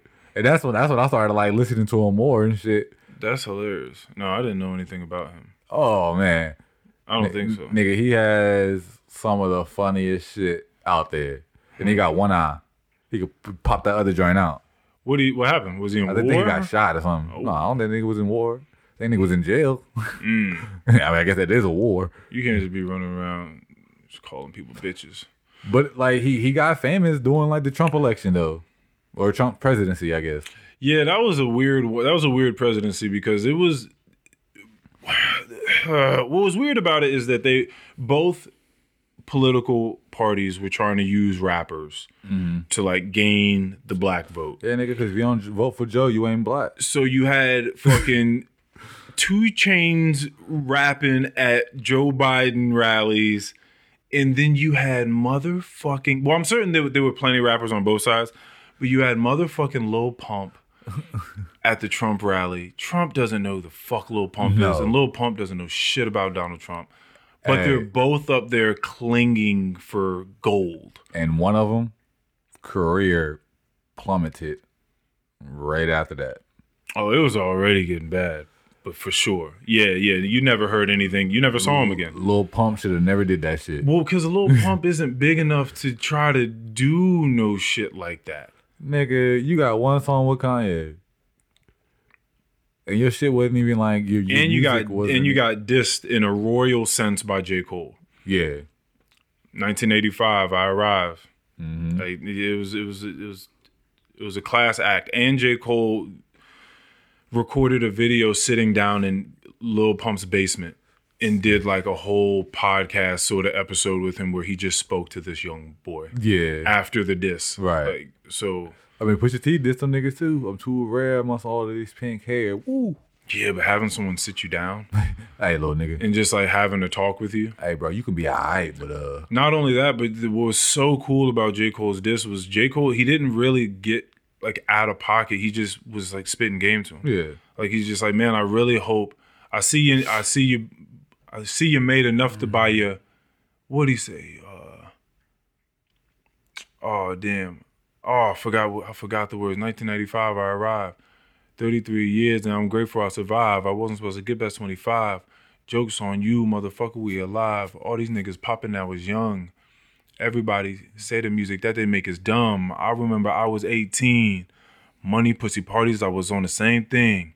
You gotta give a boy a chance to grow something. Everybody talking like they know something these days. Niggas acting woke, but they broke. I respect them all, but they are fronting these days, man. They barely old enough to drive. To tell them what they should do. Who the fuck am I? I heard one of them diss me. I'm surprised. I am tripping. Listen good to my reply. Come in, little man. Let me talk with you. See if I can paint for you the large picture. Congrats, cause you made that at your mama house. I hope you make enough to buy your mama house. I see your watch icy and your whip foreign. But he says something about good advice, never quit touring. Right. Cause that's the way we eat here in this rap game. I'm fucking with your funky little rap name. But he was just telling him all these things like you should really buy a house, you should really stop buying all these cars and jewelry. You should really try to find a style that's going to be able to propel you throughout the ages. Right. Because if not, and at the very end of the song he says, in 5 years you're gonna be on Love and Hip Hop, nigga. like that's how he ended it. Like you're like this. He's gonna have a Martin Lawrence run.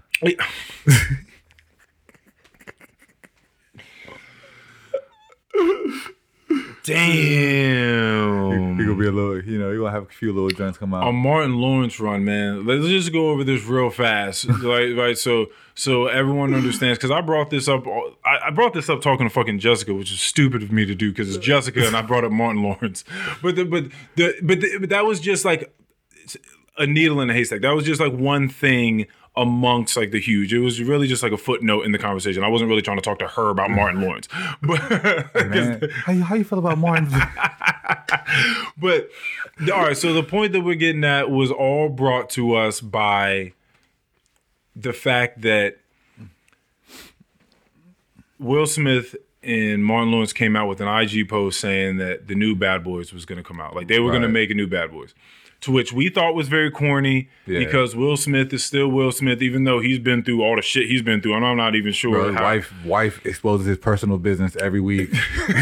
Every week.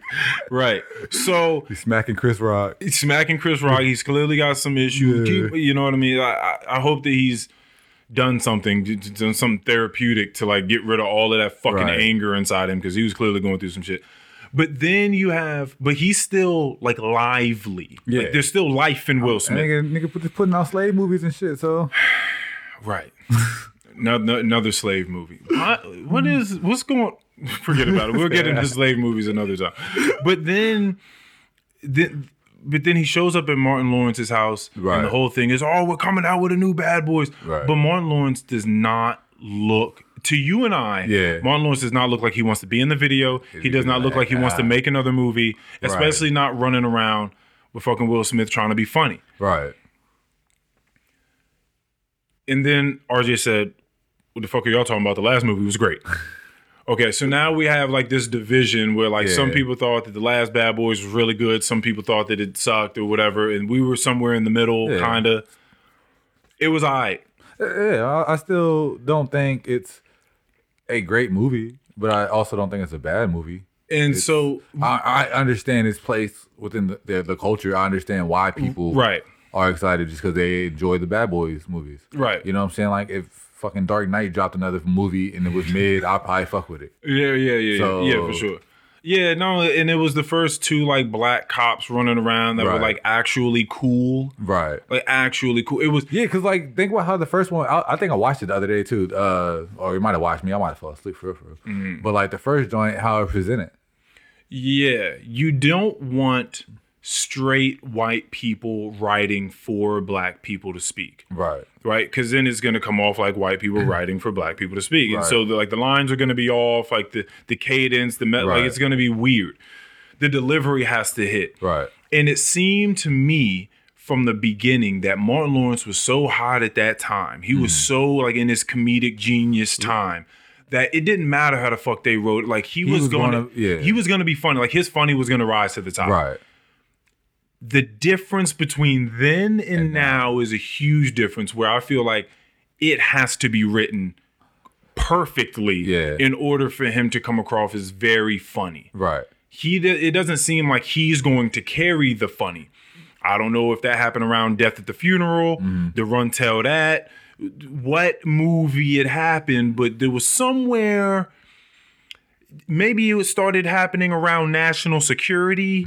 That I don't know what movie we can say for sure where it really started to drop off. Maybe it was Big Mama's House 2, right? Oh yeah, nah. If national security came out before then, because national security, I remember thinking like, oh shit, Martin, like and like feeling excited about it, but then kind of looking back as I got older and being like, oh wait, was that a flop? Like, was that actually not a good one, but I enjoyed it because I was a Martin fan and I was young? Right. Right? So you have to think about it like then. So I don't know exactly when the fall off happened exactly. Right. But well, actually, no, we do. It was around the Run Tell That. Yeah. When he did that comedic thing and he talked about being on the fucking highway and he was dealing with mental health issues and all that sort of shit. And they was making him seem like he was fucking crazy. Yeah, right. And so after that, his whole thing fell off. Right. Yeah. And so that's pretty much what we feel about Martin Lawrence. Like we feel like he was great. A ton of people, we don't feel like he was a star. Right. Right. Because from where we came from, I watched a ton of Def Comedy Jam tapes growing up because my dad had those VHSs in the library or whatever we had them. But a ton of people weren't watching Def Comedy Jam. Yeah. And even though we loved the Martin Show, it still wasn't like at the time because it was going head to head with the Fresh Prince. And the Fresh Prince was the bigger show. Like in our culture, a lot of us probably prefer Martin over the Fresh Prince, including myself. Right. But I love both shows. But if you gave me the option to watch one or the other, I think the Fresh Prince has probably got more seasons. So you'll probably have, more episodes to watch if you chose that option. But if you wanted me to pick my favorite episodes, out of the both shows, their majority are probably gonna come from Martin. Yeah, see, mine are gonna come from Fresh Prince, and it's funny because, and this is the whole thing is, Martin is a star to us. Yeah, but people just start saying star like. If you start asking other people, right. Kevin Hart's a star, right? Kevin Hart's a star. Dave Chappelle's a star, right? Like there are other stars, but I don't. Chris Rock is a star, right? I mean, that nigga, you see what he's. I mean, Chris Rock what is he's a star. hosted. I mean, yeah. When you're on the Grammys, you're on, or the Oscars, and you were fucking just like Eddie Murphy was a donkey. He was the fucking zebra from Madagascar, right? Yeah. So he got Chris Rock got like several like. Once you get into an animated series, you kind of solidify. Oh yeah, you certify, right? So he did that, and then he just kept coming out with art. People know Chris Rock throughout. Hey, not to mention throughout demographics, he's transcendent. Everybody Hates Chris is a hit. Oh right, Everybody Hates Chris. You can't forget about that. That joint is a hit. That's the thing. Is just Martin didn't really spill out that way. Yeah, because at least with like the other people that you mentioned, even like Jamie Foxx, they've had like Jamie Foxx had his own show as well, and it wasn't nearly as big as either one of the shows. Fucking amazing. But he was able to show versatility and do other things. And I'm keeping for Jamie Foxx, I'm keeping it straight to acting. We're not even going to cross over to music. Oh yeah, you don't even want to get in. Fair. Yeah, get into everything. Yeah. Yeah, Von Marie was telling me she also believes him to be wildly entertaining and talented, as everyone should, but she said that, and then later on in the conversation I found out she didn't even see the movie Ray yet. Oh shit. I was like, oh, you think he's talented and you haven't, and listen, he's been amazing in everything he's done, so don't get me wrong. I was like, but you haven't seen Ray. When I walk out this door, I walk out alone in the dark.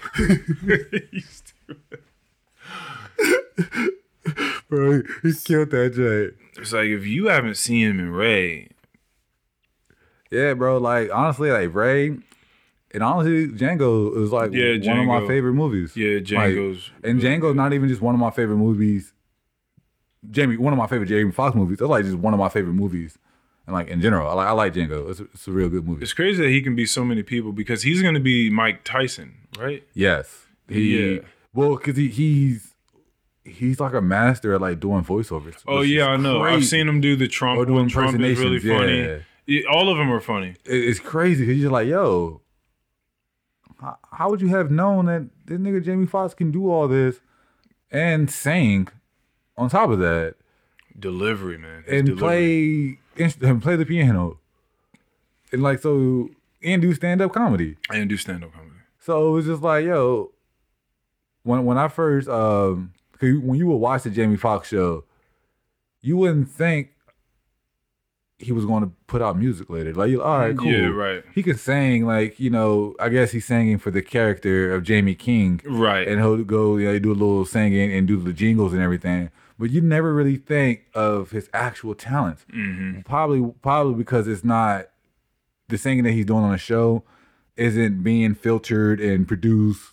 Right. Over a track. Yeah, exactly. But it sounded good then, but you just didn't think of him as going off to be a musical artist and having success. Yeah. In the music, like. He had a couple songs I really like. Yeah, I mean, dude went in that joint with Kanye, and Kanye was like, and he sung his ass off, and Kanye was like, hey. Yeah. What you doing? Oh, yeah. So, you listen, Kanye killed a little bit of the singing, too. Yeah, Kanye had a little hand in killing some of the singing. It's like people wanted to come and sing like old R&B. Yeah. And do all that. And he was like, hey, just relax. Just say it like this. Hey, man, like, nah, like, that's cool. But I just kind of wanted you to just, like, talk it. Yeah. Something like that. She said she wants some Marvin Gaye. Yeah. Some Luther Vandross. Yeah. Yeah, he said, and then Jamie Foxx said that he was like, oh, well, this is going to be a stupid ass song. Yeah. Like, he was like, this is ridiculous. And then he fucking left that, and then hit the charts. He was like, whoa, this Kanye kid knows a thing or two. Yeah, like, so that'd be another thing. If I could have the ability to produce a song like a Kanye West or like a Babyface, if I was able to, like, put a song together like that, but stay behind the scenes, that'd be sub dope. Like for example, everyone knows who Pharrell Williams is. Not everyone knows who Chad Hugo is. Oh, yes. Very true. They make music together. A lot of that music shit on the production side is actually Chad. Yeah. With, Pharrell's input. Right. So, like, when you got a Neptune's beat or whatever, Pharrell gets all the limelight. He's all out, doing... Chad may like that. Yeah. Chad's like, yeah, Pharrell, get out there. Oh, yeah. With your non-aging ass. Go on and get on out there and be cute and be pretty and sell them ice creams and whatever the fuck else you got going on out there. Do everything you want to do. Make people happy. I'm so happy. It must feel amazing to be in the studio and know you got one. Oh, man. Not only one, but one like Summertime by Fresh Prince. Like knowing, like when you made Happy as Pharrell, you just made a song that can never not be played. Yeah, like it's gonna be just gonna Somebody's keep always getting played. Gonna be happy, and for the fact that what's that? Despicable Me. Is that what that's it had the minions and shit in there, wasn't it? Yeah. Oh, I didn't know that's the song that came or the movie that came attached to that song. Yeah. Yeah, it makes sense. In order to be a legendary movie, you gotta have some sort of legendary soundtrack. Yeah, you gotta have it all. And for some reason, it got to the point where I started to hate the song because I was just hearing it too often. Yeah. But I understand the greatness of the song because I love Pharrell. Yeah, I think I was at the gym or something one day and I saw him on Ellen. Mm-hmm. And she was like, do you have any idea like how big this song is? Like do you... Because, some people they make some shit and they kind of get lost and do it, like living their life like they don't know what the song really is. He probably doesn't listen to it. And then she played some montage of kids all over the planet playing his song and like dancing together. And it was like super poor, desolate, just decimated places where people just had mud and a little bit of cloth. And they found some way to find that song and play it. Right. And everyone was going crazy like the happiest. And she was just playing places from all around the world and he just broke down, started crying. People don't even know the language. But they just know that they know happy. They probably know the word happy. Yeah. And the feeling that it gives you. Yeah. Like, and you just tell them, clap along if you know you. And he be hitting that little note. Like if Pharrell, like if I was to be a rapper, and obviously this wouldn't be a drill rapper, but Pharrell will probably be one of the producers that I would want to work with. Like Pharrell, probably like Manny Fresh, Timbaland, of course. Yeah. Timbaland, of course. Yeah, for sure. Definitely Missy Elliott too, even though she's not a producer. But it's just because I just think... You just want her energy around? I think Missy Elliott is the greatest female artist ever. Like... Why? Why? She came at a time and she did not push sex appeal. No, she didn't. She's the... I think she did a little bit, but it was different. I remember not to the way like I have like the Foxy Browns and like the Lil Kims. No. I think every once in a while she would put something on or dance. I remember at least like one. She would talk about some nasty stuff. She wore a trash bag. Yeah, she most certainly. Video. I can't stop the rain against my. I look at Missy Elliott as like the female Busta Rhymes. Oh yeah, like she has a lot of energy. She's very talented and very slept on. Yeah. But like I think of her as, I mean, it could have been Lauryn Hill if she had more than one album. But I think Missy Elliott, just because, bro, she had the little white girl from the goddamn Disney Channel in her music videos dancing. Right. Yeah. Mike Superstore show girl. Yeah. She really gave her a huge bump. Yeah. Like, that girl really made something of herself through the Missy Elliott videos. Yeah, like, and that's another thing. Missy Elliott was different. She had, like, her visuals, like the videos. Yeah, just the fact that she had kids dancing around. Yeah, it was just a lot different than what you were seeing. And her content, like I said, it wasn't overly sexual. But, yeah, I think she definitely did have some, but it wasn't too many of them. Yeah. They were more dance, Yeah, more dance, related. But, honestly, I didn't even think about it until later. But like one of the songs that I like Pass That Dutch, not even thinking that it's like a smoking song. Mm-hmm. Just because of how much tempo it is in that song. Right, yeah. But it just sounds like, more of a dance song because it's like, like, hoo-doo, Pass that Dutch. Pass that Dutch. Ow. Yeah. Pass the Dutch, baby. shake your stuff. Missy is probably cool to get high with. Oh, yeah, for sure. She's probably... Oh, bro.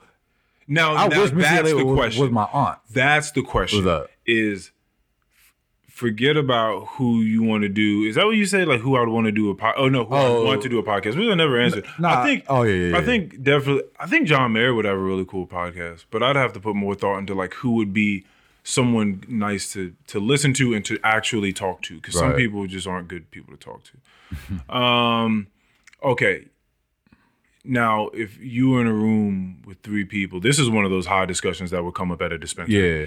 If you were in a room and you had, if you were going to go to a dispensary and there were going to be 4 people sitting down in that cafe, ready, willing, open arms to come talk to you as you all have, some joints to pass around. Right. Who would those 3 other people be? Let's say that.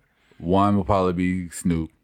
Of course. Everybody, that's so funny. He's like... And it don't even got to be smoking related for me to hang out with Snoop. Oh, okay. Because some people are just like, I gotta smoke with Snoop. Not like Snoop is just that. I just really, really enjoy Snoop as a person. Mm-hmm. So yeah, definitely will probably be Snoop. Probably like Seth Rogen. And we already know that those 2 get along. Oh, anyway. Because I just think he's also just like probably just mad chill, mad dope to be around, mad cool. And then the third. Yeah, you're also trying to pick people where like that they can handle their high. Yeah, right. Exactly. Like you're not just picking someone that you think is cool, but you've never known them to be high, and you're just like, you know what I mean?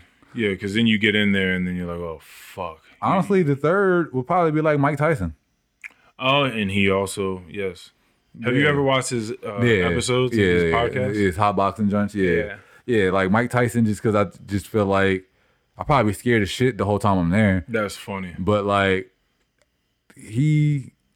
I could replace Mike Tyson if I thought of someone else. Yeah. Like I could be like Mike Tyson, Jonah Hill. That's a funny conversation. You, Mike Tyson. You, Mike Tyson, Snoop. Who is the other person you said? Seth Rogen. Seth Rogen, right.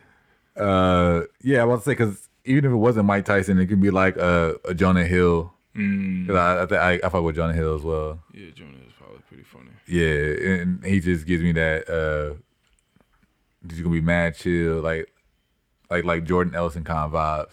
Yeah, I know what you mean. You know what I'm saying? Like very, mad funny, mad cool, mad chill.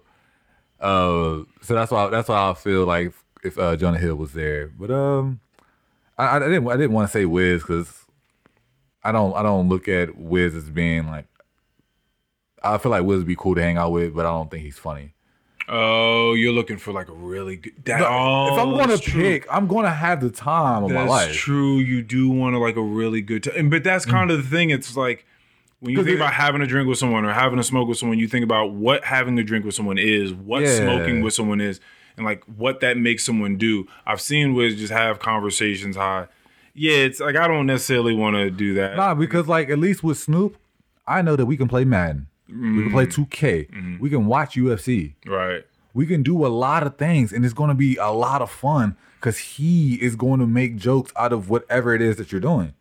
And same with like, I've watched things with Seth Rogen, and he's mad funny, and well, they're both comedians, so they're going to have something to throw out there. And for the Mike Tyson part of it, that nigga is just wild. So you just know some wild shit finna happen. Yeah, he talks about a lot of wild things. He thinks about a lot of wild things. You're right. I think I would need, now that we're breaking this down, I would want a comedian around. But then I'm also going to want, like, I think I might want like a philosopher or some shit around so I could sort of fucking talk to that person too. Right. Like I need a few different, I definitely need someone that's going to make people laugh. Right. I just don't know if I need like my nigga, only one of those. Yeah, if I can get Cat Williams in that mix, I'll probably throw him in that joint too. Just off of pure, because I just know you're going to be funny. Right. This was like that that Instagram thing or whatever that was floating around a while ago that had you picked 9, I think, comedians. Like it was like if you got to pick 2 to be on your team to make a team of 3, who would you have in a roasting battle, which is key. Right. And there was like Eddie Murphy, Martin Lawrence, Cat Williams, Bernie Mac. Who else was there? Did I say Dave Chappelle? No, you didn't. Yeah, Dave Chappelle was on there. Steve Harvey. I think Cedric the Entertainer. Cedric the Entertainer was probably on there. Was D.L. Hughley on there? Yeah, I think he was. Because he's the Kings of Comedy, so they're always going to put him on one of those. Who else might have been on there? Eddie Murphy was on there. Did they put Mike Epps on that shit? Chris Rock was on there. Yeah, Chris Rock was there. Yeah, Mike Epps may have been on. I can't remember. I don't know how many people we just named out of it. But out of 2, what do you? I'm going Cat Williams, Bernie Mac. It's an easy choice. Oh, Kevin Hart was on that list. Oh, jeez. Yeah, I'm just saying he was there. Yeah, like but I'm not picking him. Kevin Hart came from a place of being short in life, and so he kind of came up like a lot of them did, where you have to like make fun of people. Yeah. And I've seen Kevin Hart in roast, and like he's quick on his feet. He most certainly is. Like he's good. He's quick on his feet. Some of these other people like Bernie Mac. Yeah, I'm going Cat Williams because I watch him annihilate that lady on the fucking radio. Right. And I just know that he is quick with it. And he don't even be trying to be funny. More so of his voice and how he delivers things. Yeah. Steve Harvey, he found God. You can't be as funny. Yeah. You can't be as funny anymore after you find God. So, you just can't. Bernie Mac, Cat Williams, that's a for sure. My second one could even be Bernie Mac or like, what Dave Chappelle is this? Oh, it has to be whatever Dave Chappelle you can choose. Like, but that's how I feel about any of them. Like, I have to choose them from an era. Right. Yeah. You have to choose them from. I'm talking about Def Comedy Jam, Bernie Mac. If I am to take him, right. If it's Dave Chappelle, because also D.L. Hughley is also pretty good at. I don't like him. He's not one of my favorites as a stand-up comedian, but I've seen shit of that nigga just roast motherfuckers in the crowd. Yeah, I could see that. Dave Chappelle, he's just so cool, calm, and collected. Yeah. Sometimes, I don't know, I might need that. I might need one of those and a quick attacker. Yeah. You know what I mean? So that's more so of like a Cat Williams or something that's a quick attacker. No, look, everyone, a lot of people on that post when I read the comments, a lot of people said Cat Williams. Yeah. Because you just know, like, is there something about this nigga, like how you just said about Kevin Hart growing up being short? He grew up short. Right. We've watched him just, bro, he dissed the Young Guns. Oh, yeah. And probably ended their career because I don't think they had no better loves after that. There's no better love. Getting dissed by a comedian on a rap track is crazy. In your lane. As a rapper is crazy. he pulled up on your block. Got the game on the joint.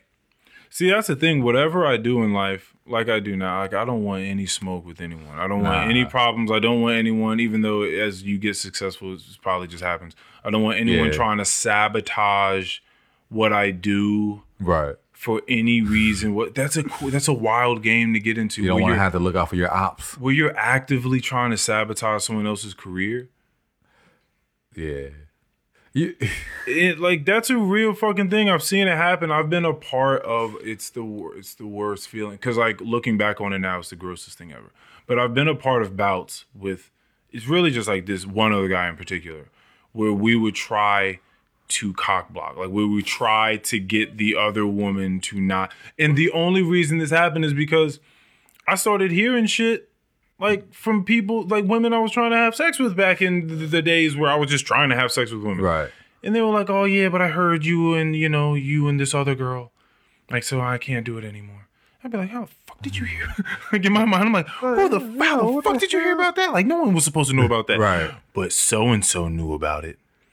Fucking Lucas. Gucci belt. Motherfucking Lucas told you. Hey. And so after I learned that, I was like, why would you do that? Right. Why would you do that? Like, it was just like a nasty game. That nigga said, That's when I became Anything goes. knowledgeable to Dirty Mac. I was about to say anything goes when it comes to the pussy.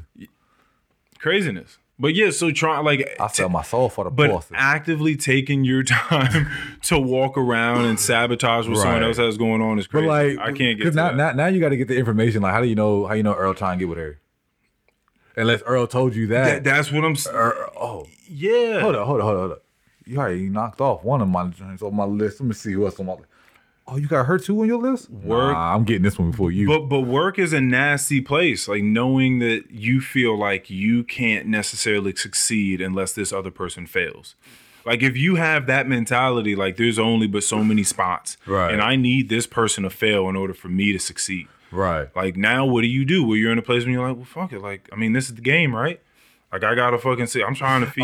Oh, that is true. Yeah, that really happens. People look at it different. Yeah, like people Than don't what we just do. see just the fact that even came to your mind. You're just thinking, just make what you make, do your thing, Right. and like if people like it or whatever, Like the niggas then playing defense. Then yes, as opposed to you just focusing on what you do, Right.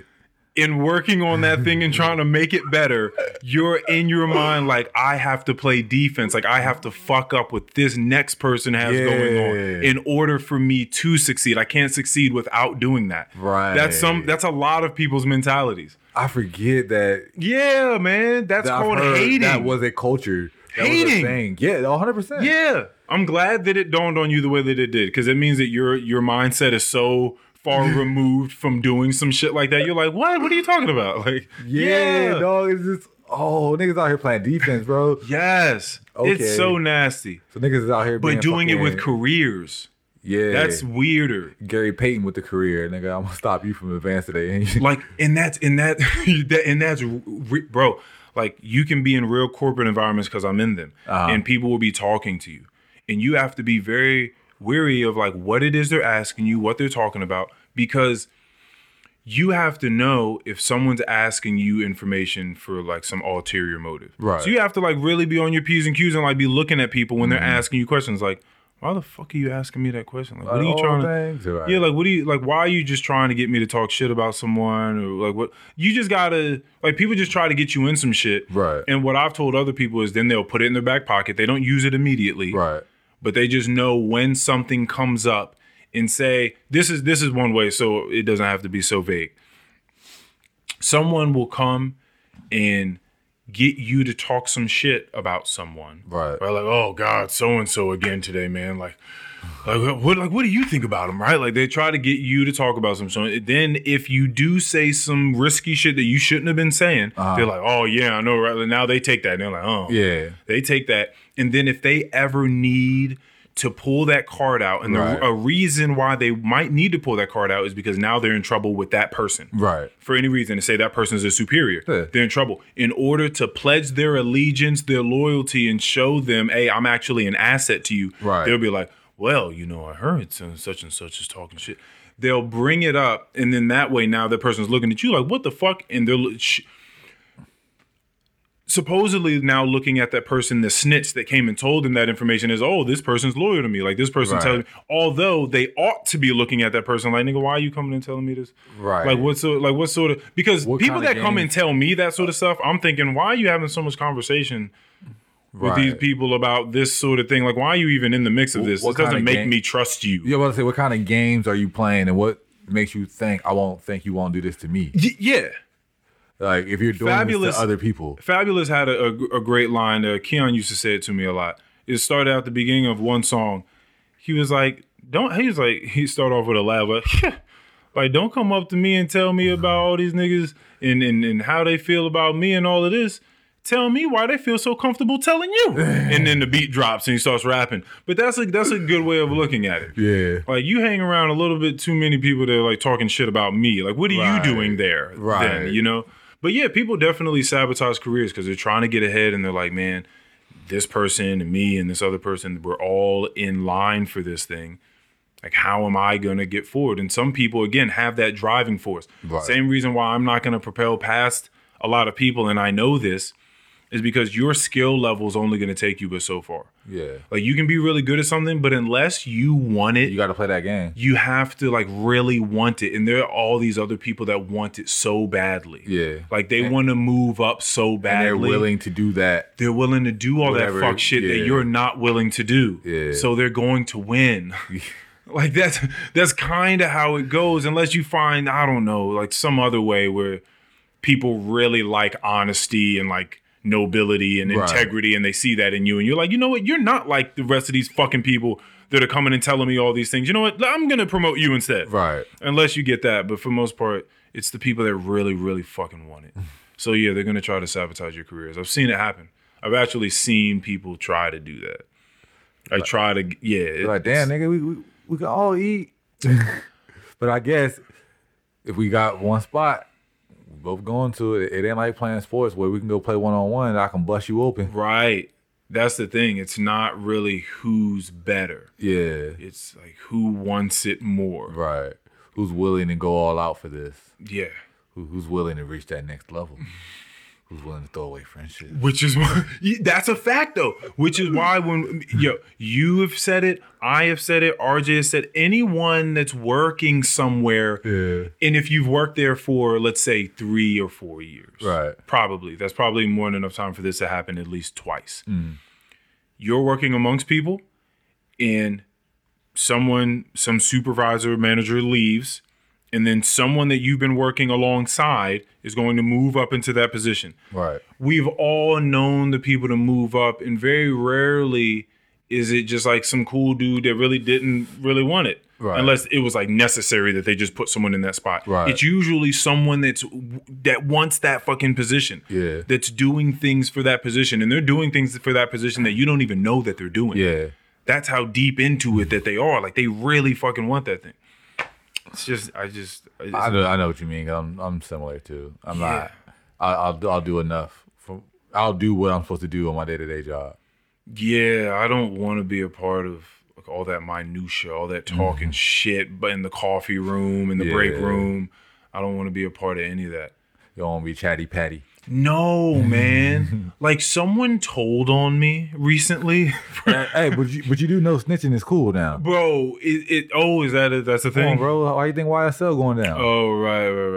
Yeah, snitching's hot these days. Yeah, like someone told on me, and I haven't been told on in a long. Like, think about me. I'm 32 years old, and I'm saying this right now. Niggas got a tattletale around the way. And I'm not even gonna get into it, but someone told on me, and it's been a long time since someone came to me and was like, "Hey, Earl, like, I heard that there's you," and I'm like, "What the fuck? Like, yo. Someone told you that? Really?" Right. Because for me, I'm like, someone saw me, and it's also because I need to make sure that this is known. It's also the nature of the thing I was doing. It doesn't hurt anyone. Right. Like, it doesn't hurt anyone. I'm not stealing anything. It's just I was doing something slightly negligent. Right. And someone was like, I may or may not have been reading a book. And someone was like, I saw Earl with a book. It was like, hey, Earl, I heard that you was over here with like a book. You know, we really needed you over here at this point in time. I'm like, someone told I had a fucking book? I'm like, what? Like, yeah. and it was someone where like this would not benefit this person at all, right. except for the fact that now they can sort of cuddle up next to the person that they told this to. Right. It was just like, see, like I gave you this little bit of information, like you're an informant. Hey, guess what they be doing around? I could never be that person. Now, I also don't think that person is qualified to be moving up, but that's the type of person that will, though. Right. Is the whole point I'm getting to. Mm-hmm. I could never do that. I could never just tell on people for things like that. And because of that, we'll see where I end up. We'll see where I end up. I just don't think I can do that shit.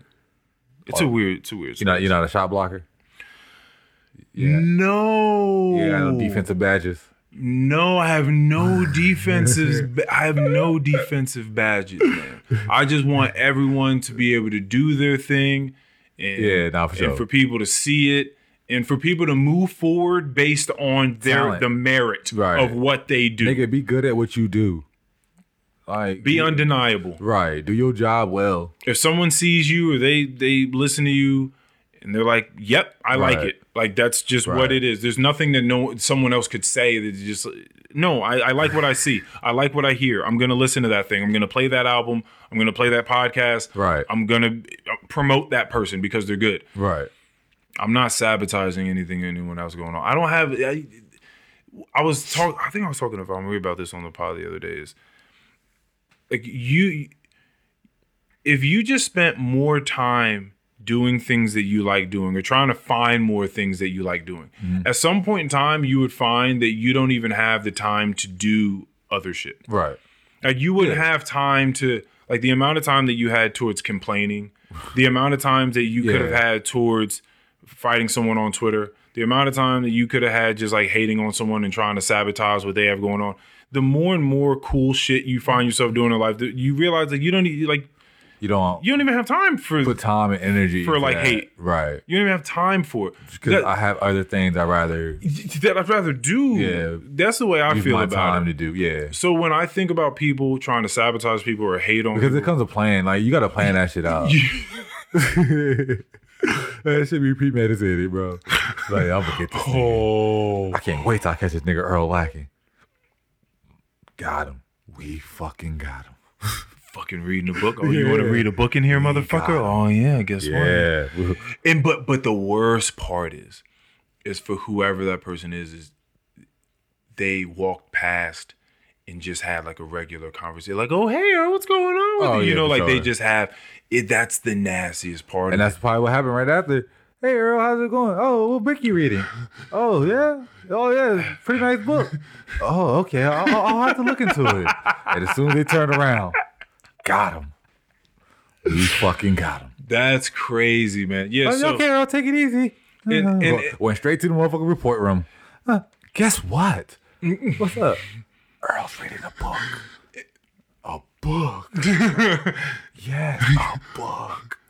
And everybody's just like, it's unacceptable. And that's how you get people, because if you grow up in a world where you're just trying to be like a chill, normal, cool human being. Right. But then you realize that you're just amongst a bunch of fucking snakes and snitches and like weird people willing to do whatever to climb the ladder. Yeah. And you're like, oh, man, y'all fucking suck. I mean, I thought y'all was tight. Man. Yeah, because I was rocking with y'all for a little bit. Because I'm willing to do well by y'all just simply because I'm cool. Right. And like, I don't want to sabotage y'all. But now I realize how cool I can't be around you guys. So now I have to distance myself. Right. Because you guys suck. Right. And you're willing to just fucking ruin anything. Right. Just so that you can. It'd be different if I was a dickhead on the job. Yeah. And then this is your way of getting back at me. Like, all right, nigga, I did something punishable. Okay, cool. Y'all got me. But when you're not, but when you're like a nice guy, oh, it's like, oh, you're the worst. This is how you end up with them other motherfuckers that take the job a lot more serious than what it should be taking. Yeah. They're gonna have your ass marching up and down these fucking aisles. That's another thing that I have an issue with work, because you can be really good at something if you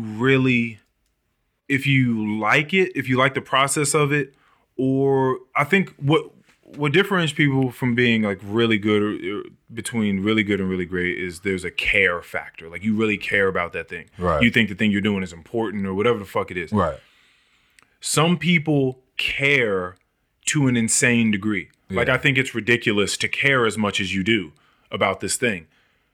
That person's going to succeed. Like, that's another reason why I will not succeed the way that they will. Yeah. Because they care to a point where I'm like, why do you care so much about this thing?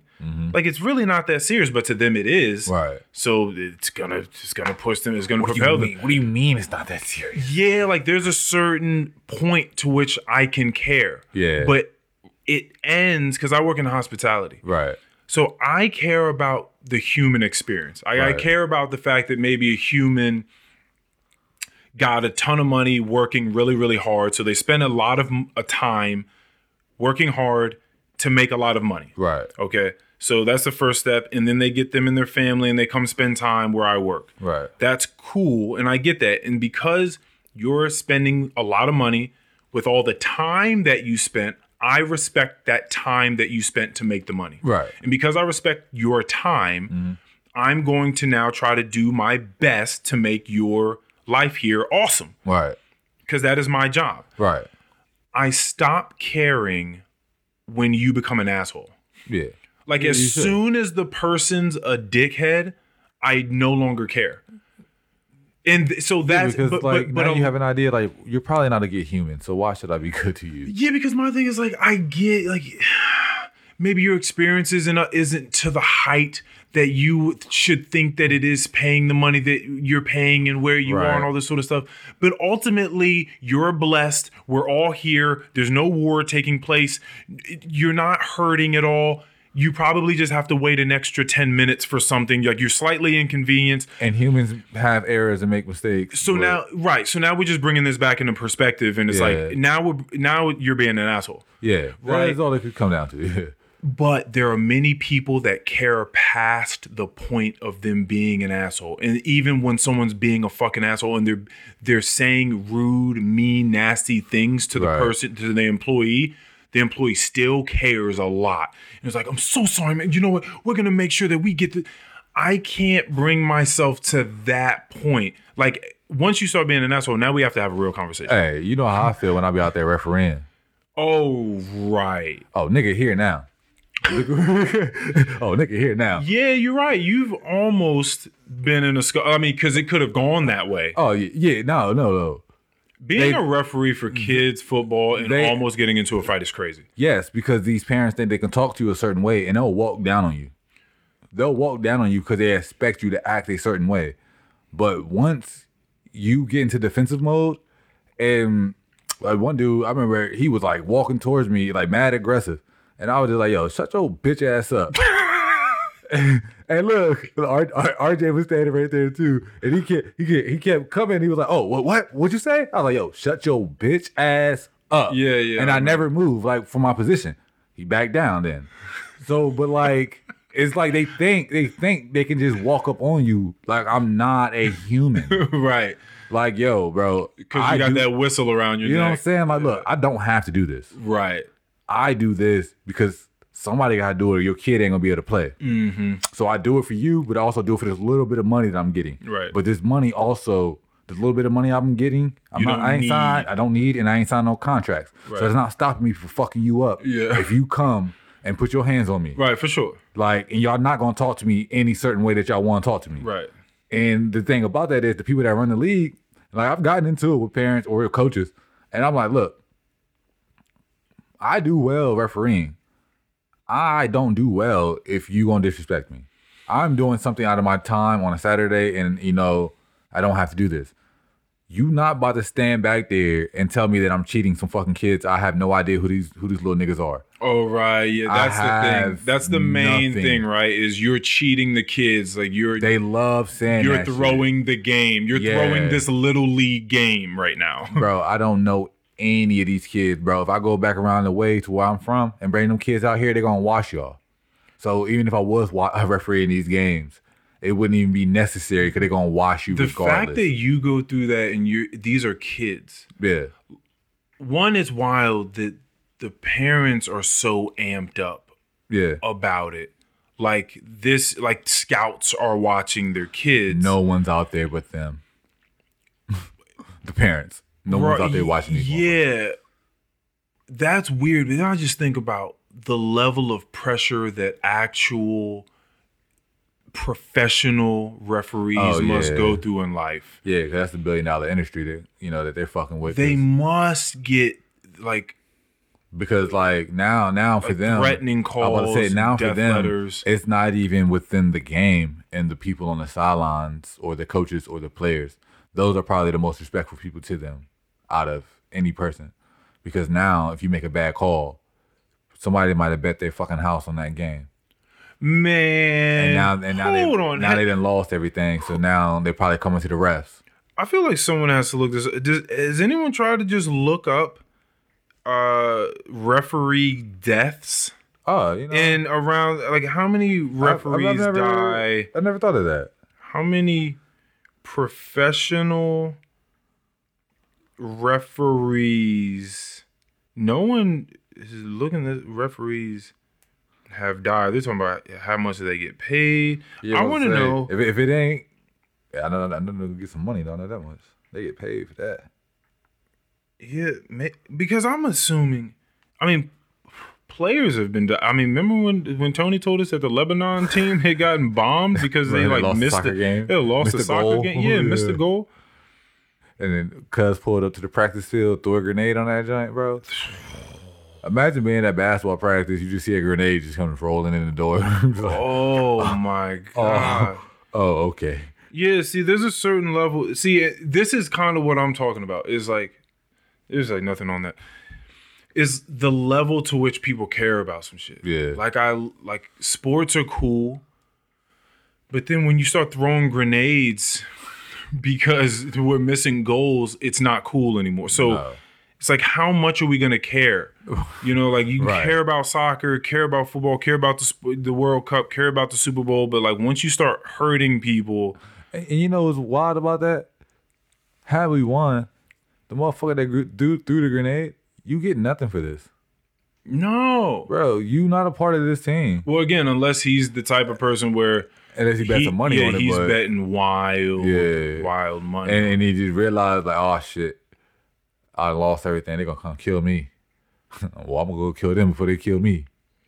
That's the only thing I could think of. Because it's like, why else? Unless it was a government thing. Like, you know, like the government's like, oh, y'all embarrassed us. Y'all wore our country name in your chest. And this is the performance. Because soccer is the world's biggest sport. So. But it's not often that you get accosted by the fucking...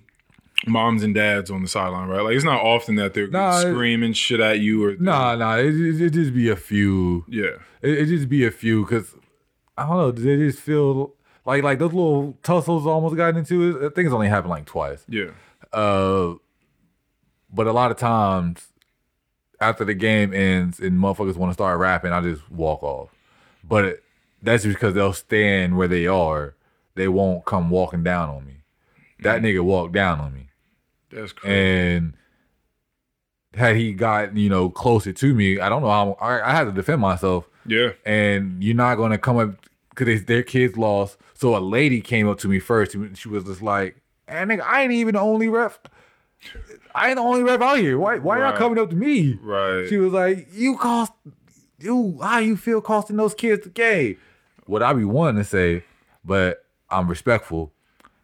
That raggedy ass coach over there lost y'all that game. I ain't had shit to do with that. How do you feel? That's so funny that it comes down to the ref. Like no one thinks about all the different steps of what it takes to, like it wasn't, think about all the different people's job it could have been to win or lose a game. Like it wasn't the kids. Right. It wasn't the coach. Right. It wasn't the other kids that did a really good job. That was just better. It wasn't the other coach. That was just better. Yeah, it wasn't none of that other, all these different factors into who goes into like winning and losing a game. Like definitely in this league, because I play a lot of flag football and I know the game, and not even just flag, but I just know football. So I'm refereeing these leagues and knowing that these coaches are just dads of some of the kids.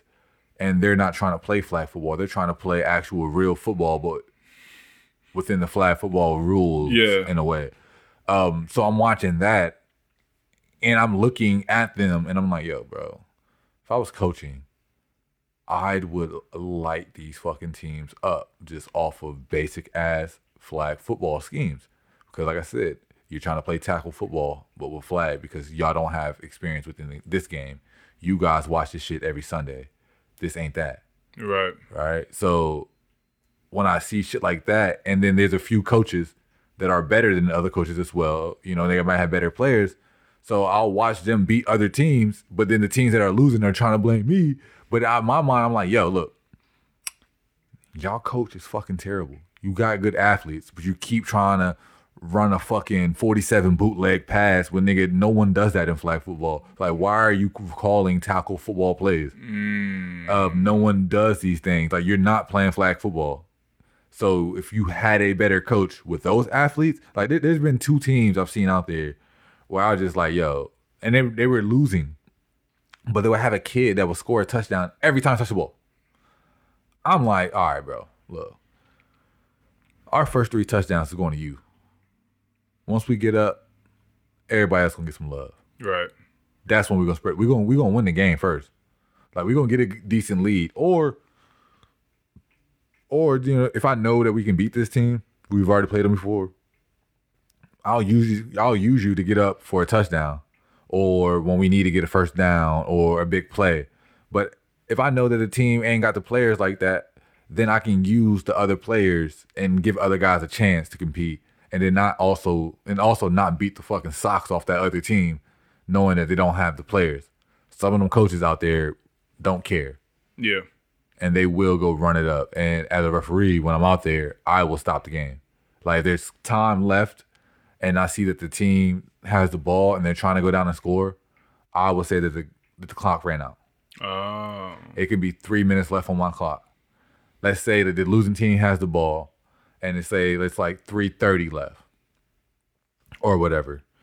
And I know that they're losing. So I'll let them get a play and then I'll call like a 1 minute warning. Even though there's still 3 minutes left, I'll stop, I'll blow the whistle and I'll say 1 minute warning or whatever.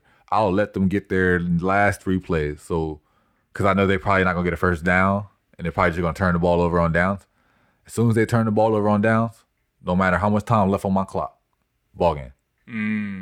If the score is bad enough, they don't know how much time is on the clock. I run the clock. That's interesting. I'm not going to let y'all run this shit up on no kids either.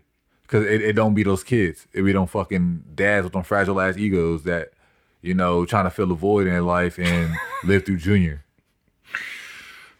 There must be a lot of that going on. Yeah, it'd be a lot of that. So I'm not one of those referees that's going to allow that shit to happen. Not on my field, you won't. Right. Now, if y'all in a shootout and it's a good ass game, then obviously I got to let it play out. But if you already up 3-4 touchdowns and you didn't take if you took your best players out and you have your substitutes in, that's different.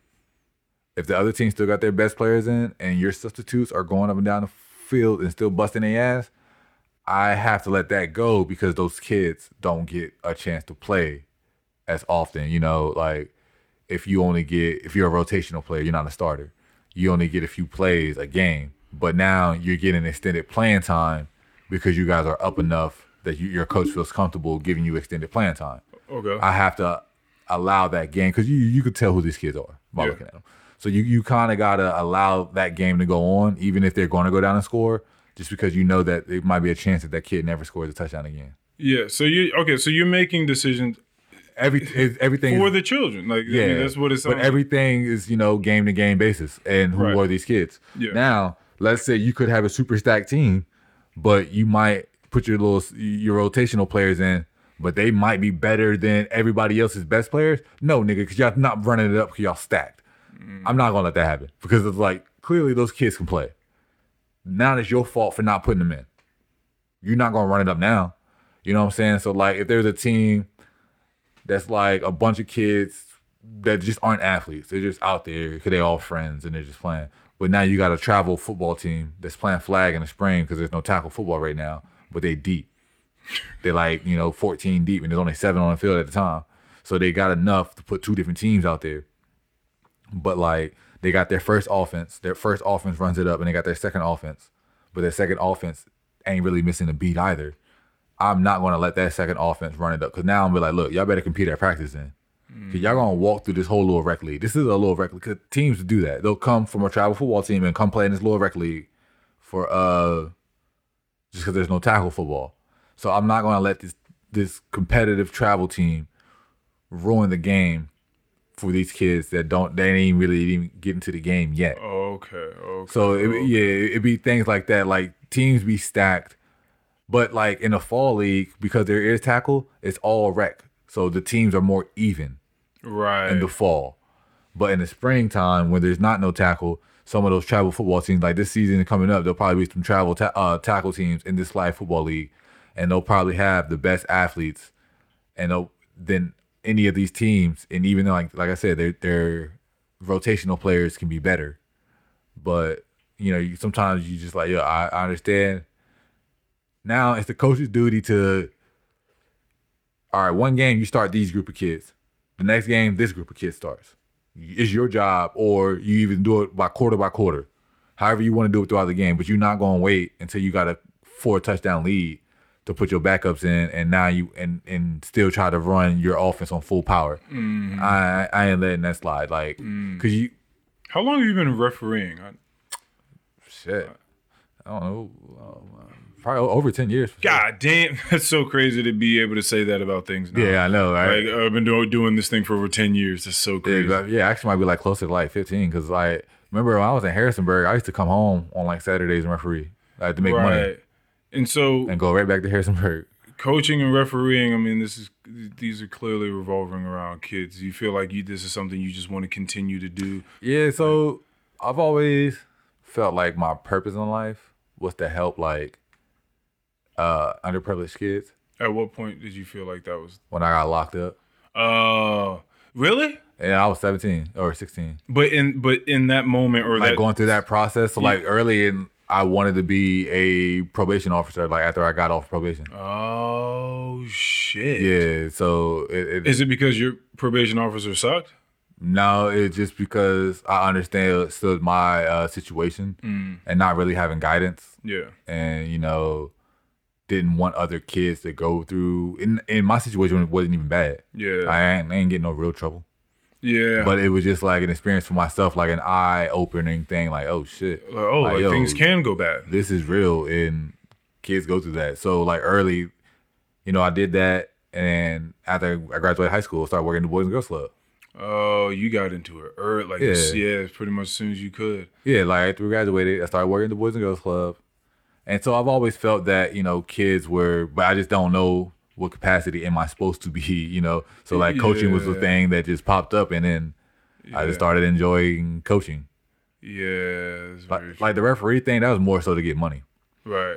But coaching though is more of like it's much more of an intimate setting. Yeah. I can guide some of these kids and give them hope. Some of them may not believe that they can do a certain thing or have a certain talent, or they may not have someone at home telling them that they're good at this. And I think it's important that people hear other people say, like, yo, you can ball. Or like, yo, you got some talent. You got to keep working, though, So I think that's important. I feel that. And a lot of the coaches of today are older. And it's like they didn't adjust with the times. So they're still stuck in, like, how they used to coach and that little rah-rah, yell shit. That shit don't fly.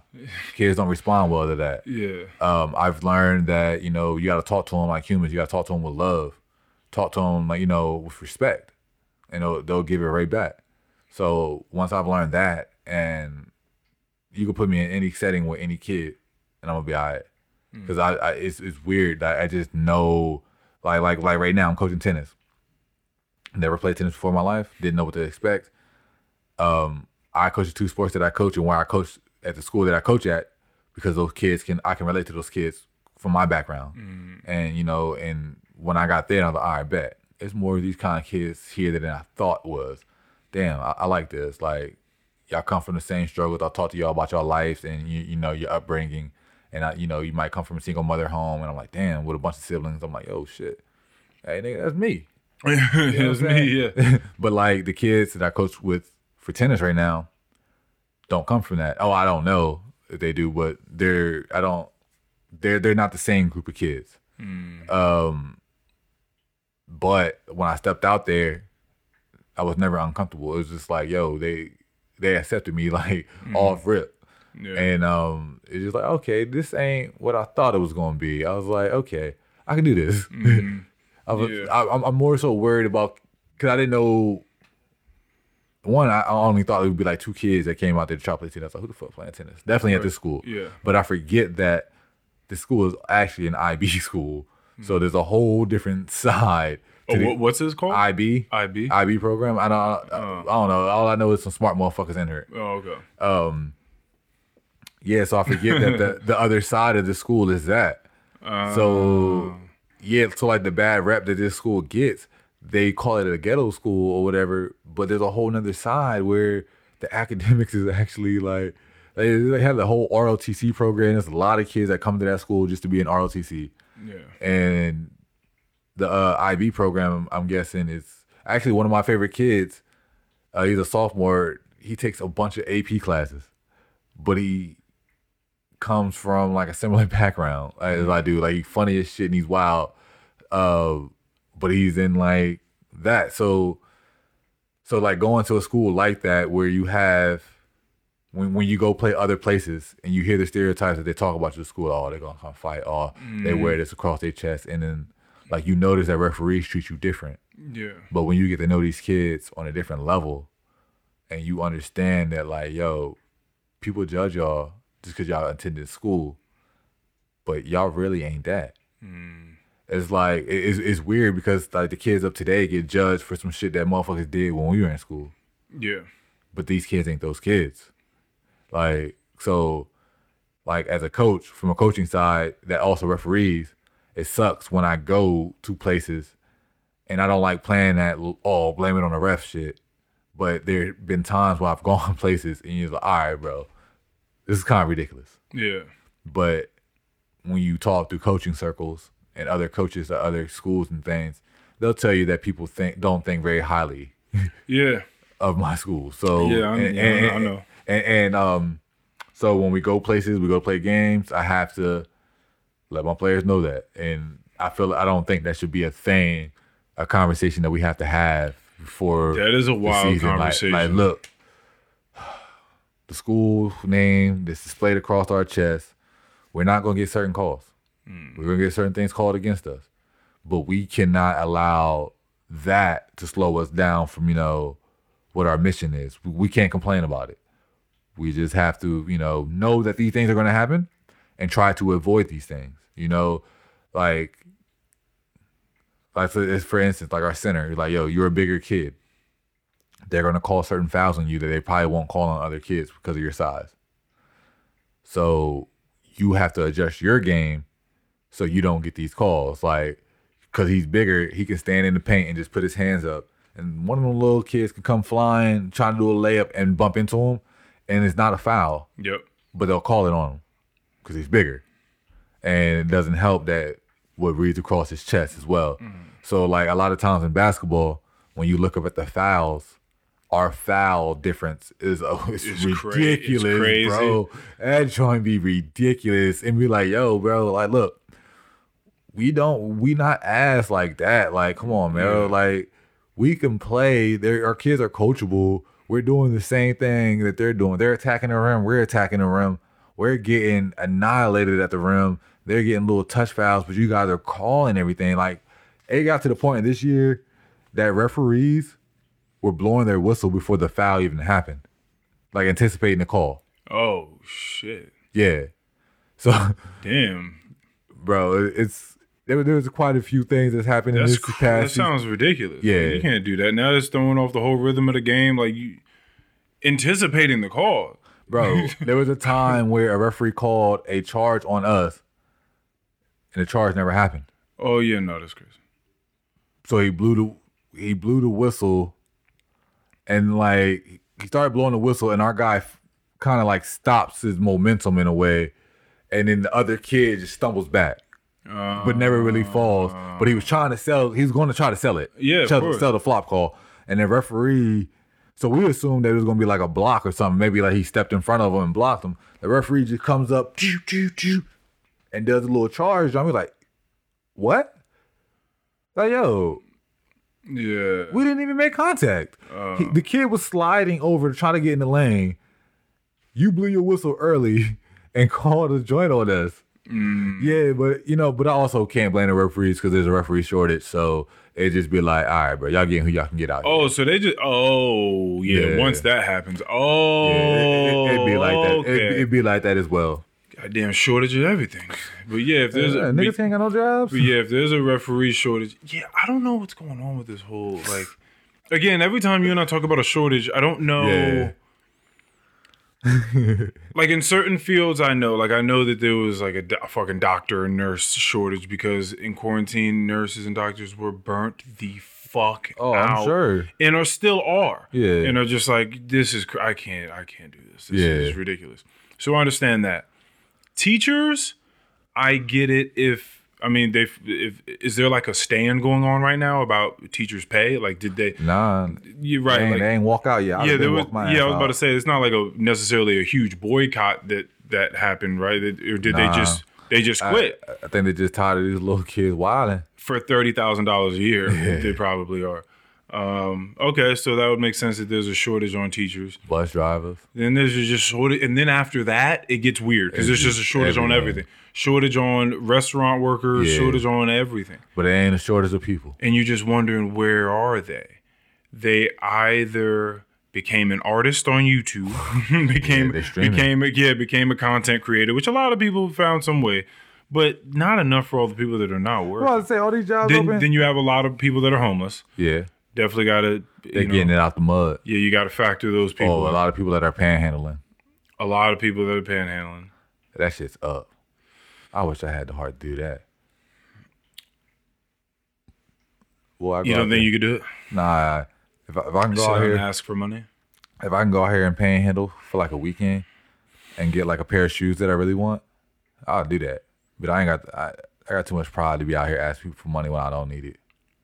Because some of these panhandlers be panhandling and don't need it. Yeah, I know. But like, if it was desperate, then it's my only way I can feel like I survive. And nigga, I ain't got no choice. Yeah. But like, just to go panhandle just because I don't feel like working or I'm trying to make a quick little come up, nah, I couldn't do that. It's the worst when they're coming up to you in the parking lot with their kids with them, with their kids and their babies in their arms. Yeah. Hey, look, sorry for your luck. It's like, hey, look. I ain't gonna hold you, bro. I was actually about to ask y'all for some money.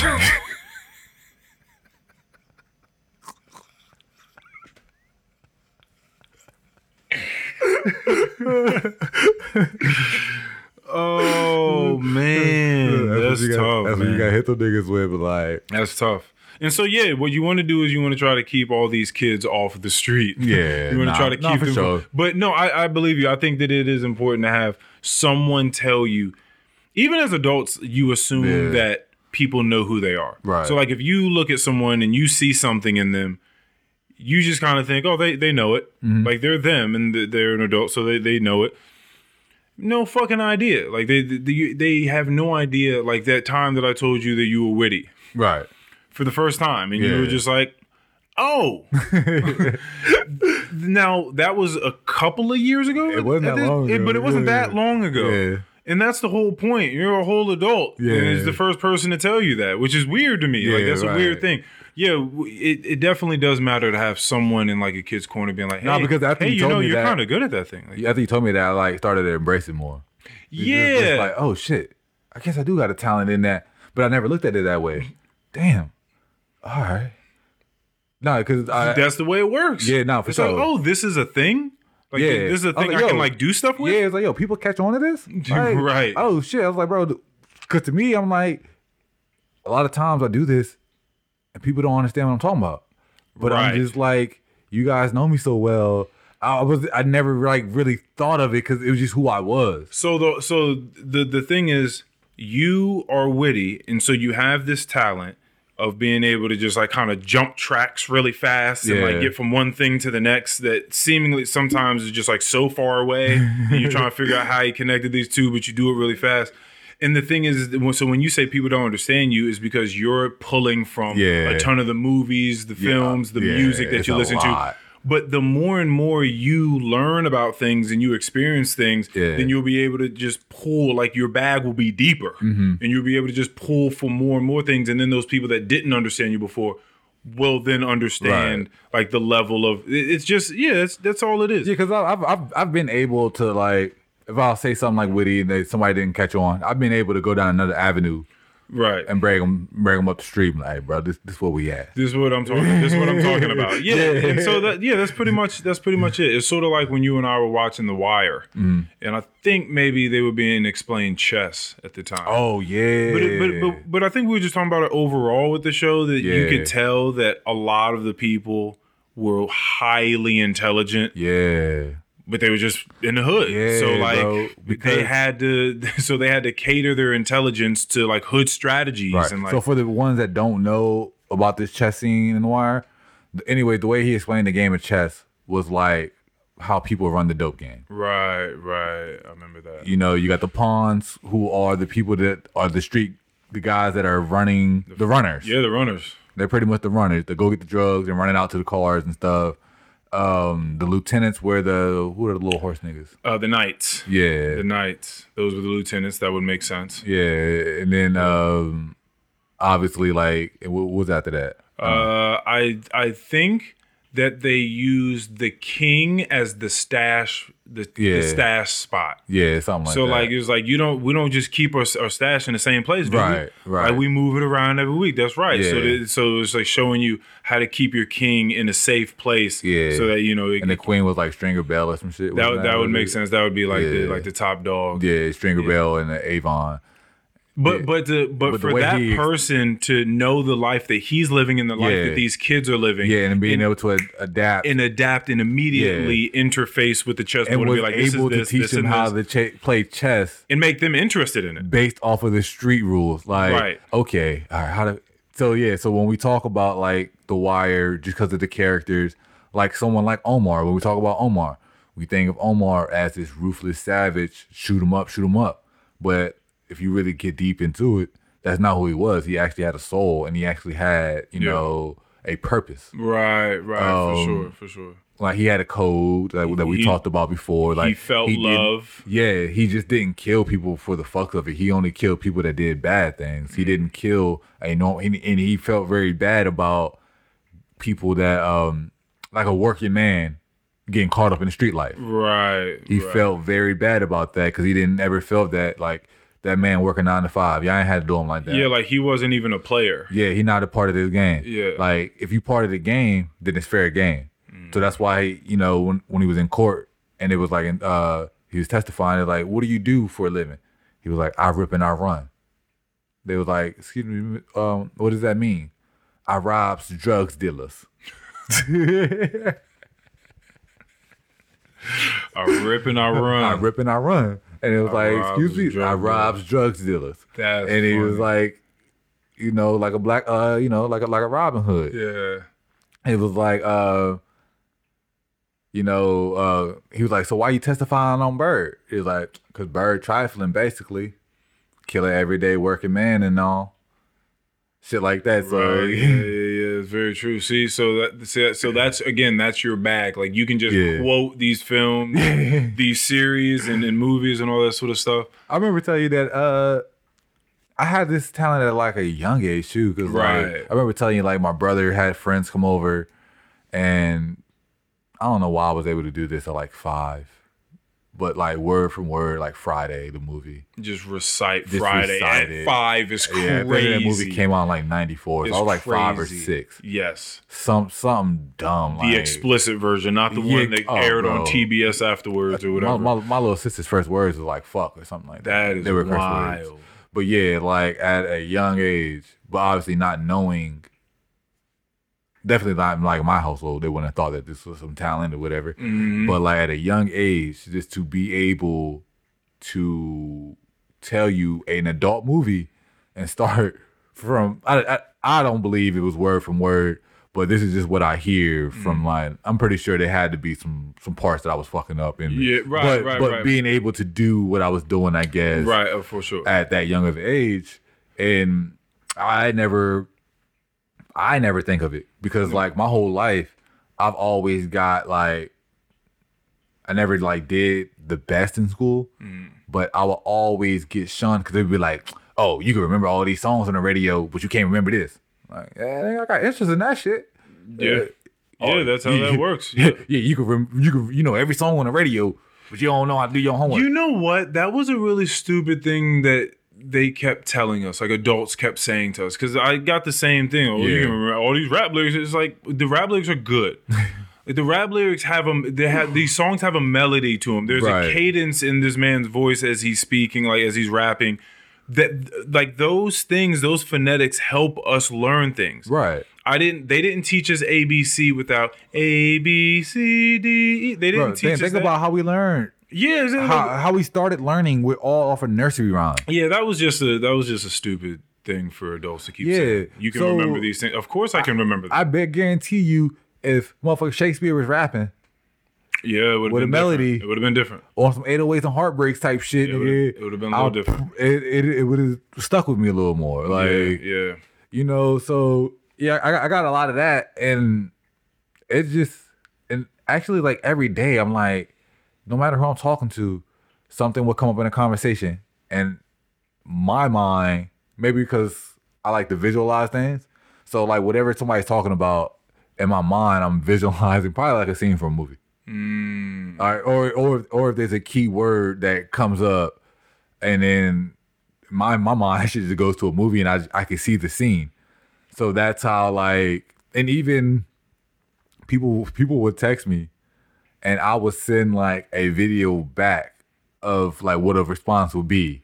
Yes. But I can find, because I remember movies and things. I know, so you might say something in text. I'll be like, oh, bet, boom. I'll Google it real quick and find that clip within like a 5 minute. Right. Because I know exactly the scene in the movie that you're thinking about. And how I know exactly what it is.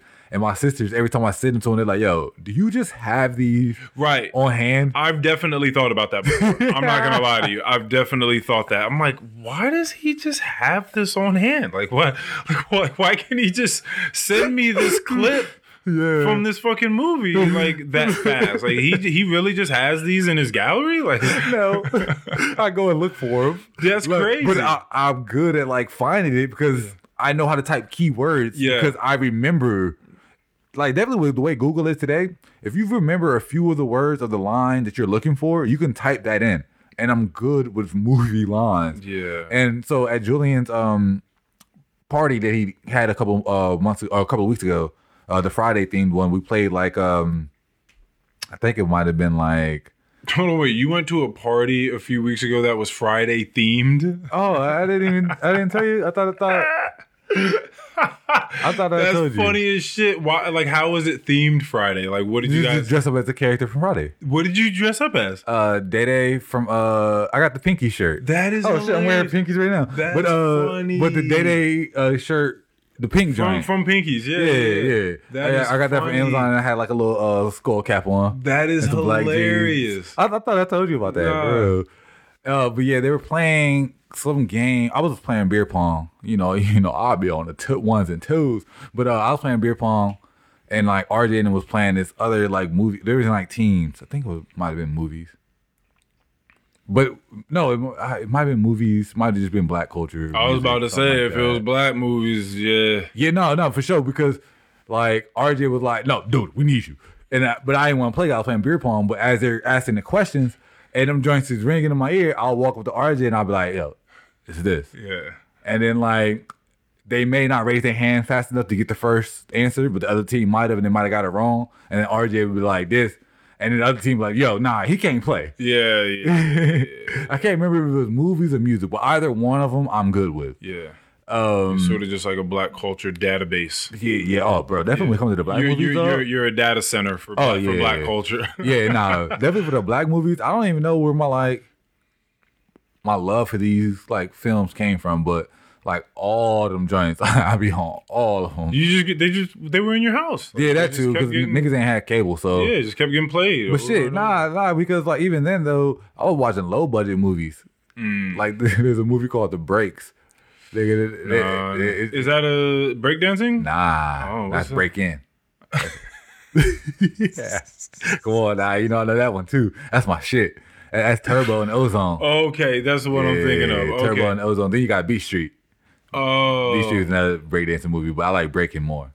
Breaking. Yeah, that's a jump. Ain't no stopping. Yeah, that's a nice song. No, that's how I learned that song. And ain't nobody love me better. Yeah, that's how I learned that jump from Breaking. But like my brother Kevin, when he was growing up, he was like a breakdancer because breakdancing was popping.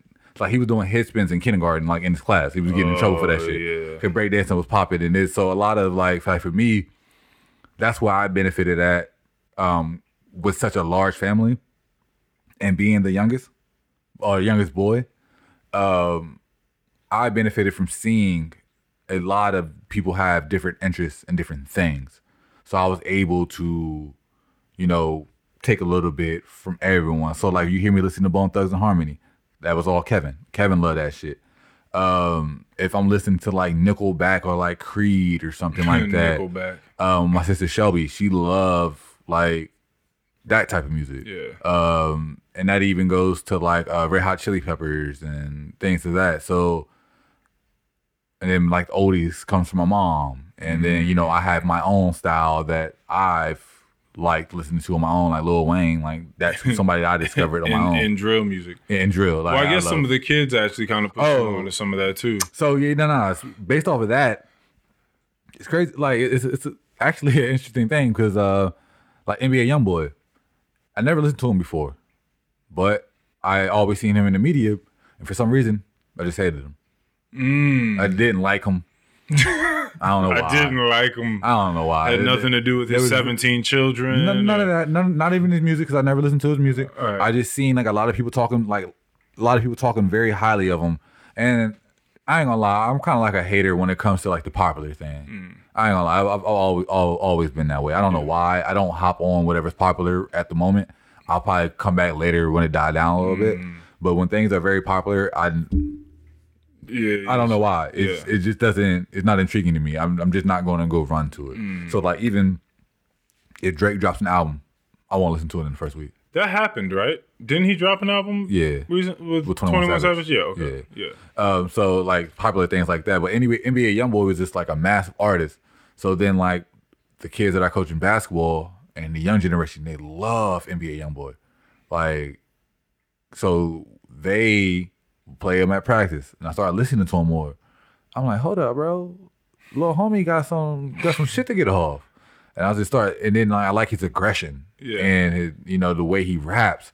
So then I started listening to him more and more, and I was like, okay. But then I started to realize that the older heads were all hating on NBA YoungBoy. At the older heads in music? No, like not music, just like fans. Okay. Like myself. Like people in our generation were just hating on YoungBoy. Yeah. How the older heads hated on Lil Wayne when we were coming up. Yeah. So it was a lot of that going around. And then I started listening to him. I'm just like, hold up. I can't be like those other people that are hating on this young boy. No pun intended. But right. That are hating on him because his music's not bad, and I'm listening to him, and I'm enjoying this.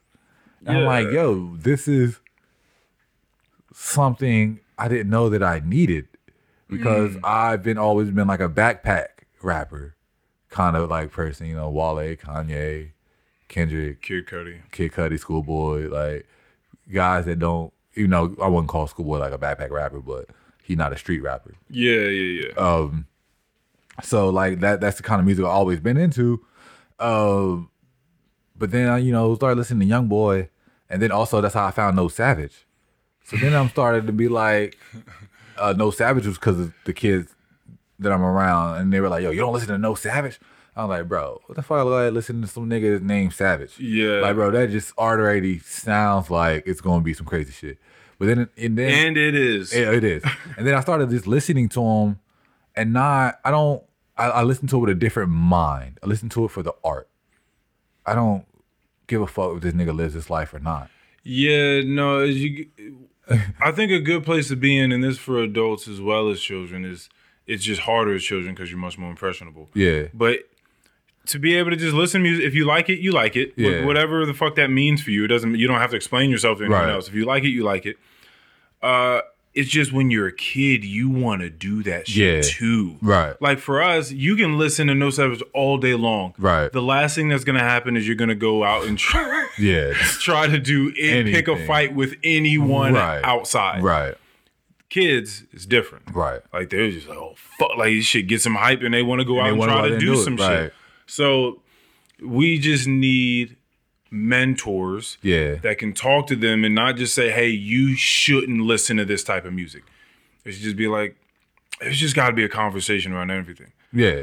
Like, just introduce them to more things. Sort of like what I think about with you and the wittiness. I feel like if someone had told you like what being witty is, like what wit is, how you manifest it, like how it's been shown, like when you're just like, well, what's that mean? And then they tell you what it means, and you're just like, well, how do I do that? And then they're like, well, for example, Duty, just a couple of minutes ago, you did this, and then you said this.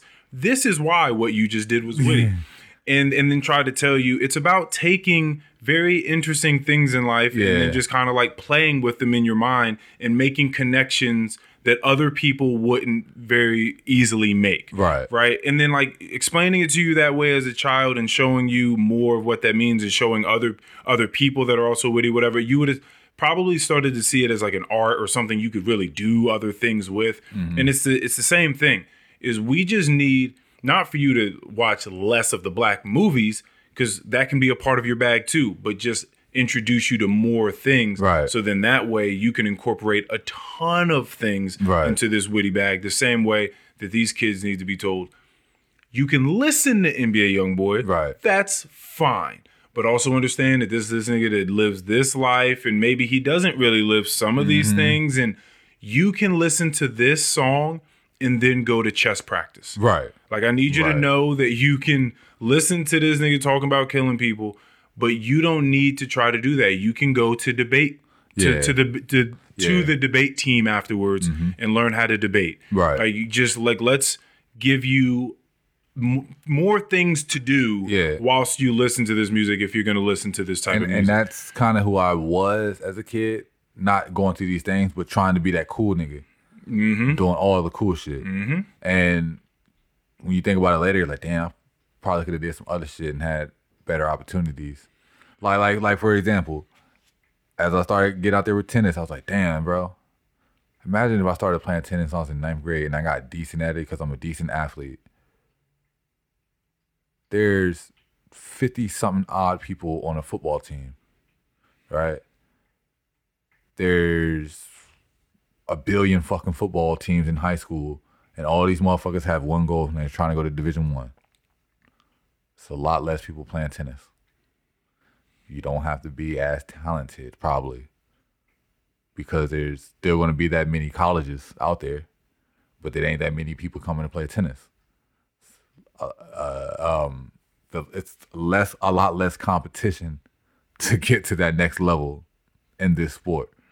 So I thought of that shit. Thinking about and then trying to encourage kids in other ways, like, yo, look, if it's just your goal in life just to be an athlete at the highest level, like at any sport, you 5'7", why not come play tennis or some shit? You know, you ain't gonna be able to dunk a basketball. You 5'7". You got good footwork, right? You quick. Right. You can slide back and forth. Good lateral movement. You know, you got good hand-eye coordination. But this game ain't brought up in your household, you know, in your community. Nobody does this. So you don't know how to start, what lane to go through, or how is it even going to be viewed. How people are going to look at you for participating in this sport. For walking around with that racket. Yeah, you know what I'm saying? Because like, oh, look at this nigga over here with this motherfucker. Right, because I've talked to you about this before. Like, skateboarding isn't something that just came up when I was 18. Yeah. It's something I've always been into, but it just wasn't accepted in Georgetown South.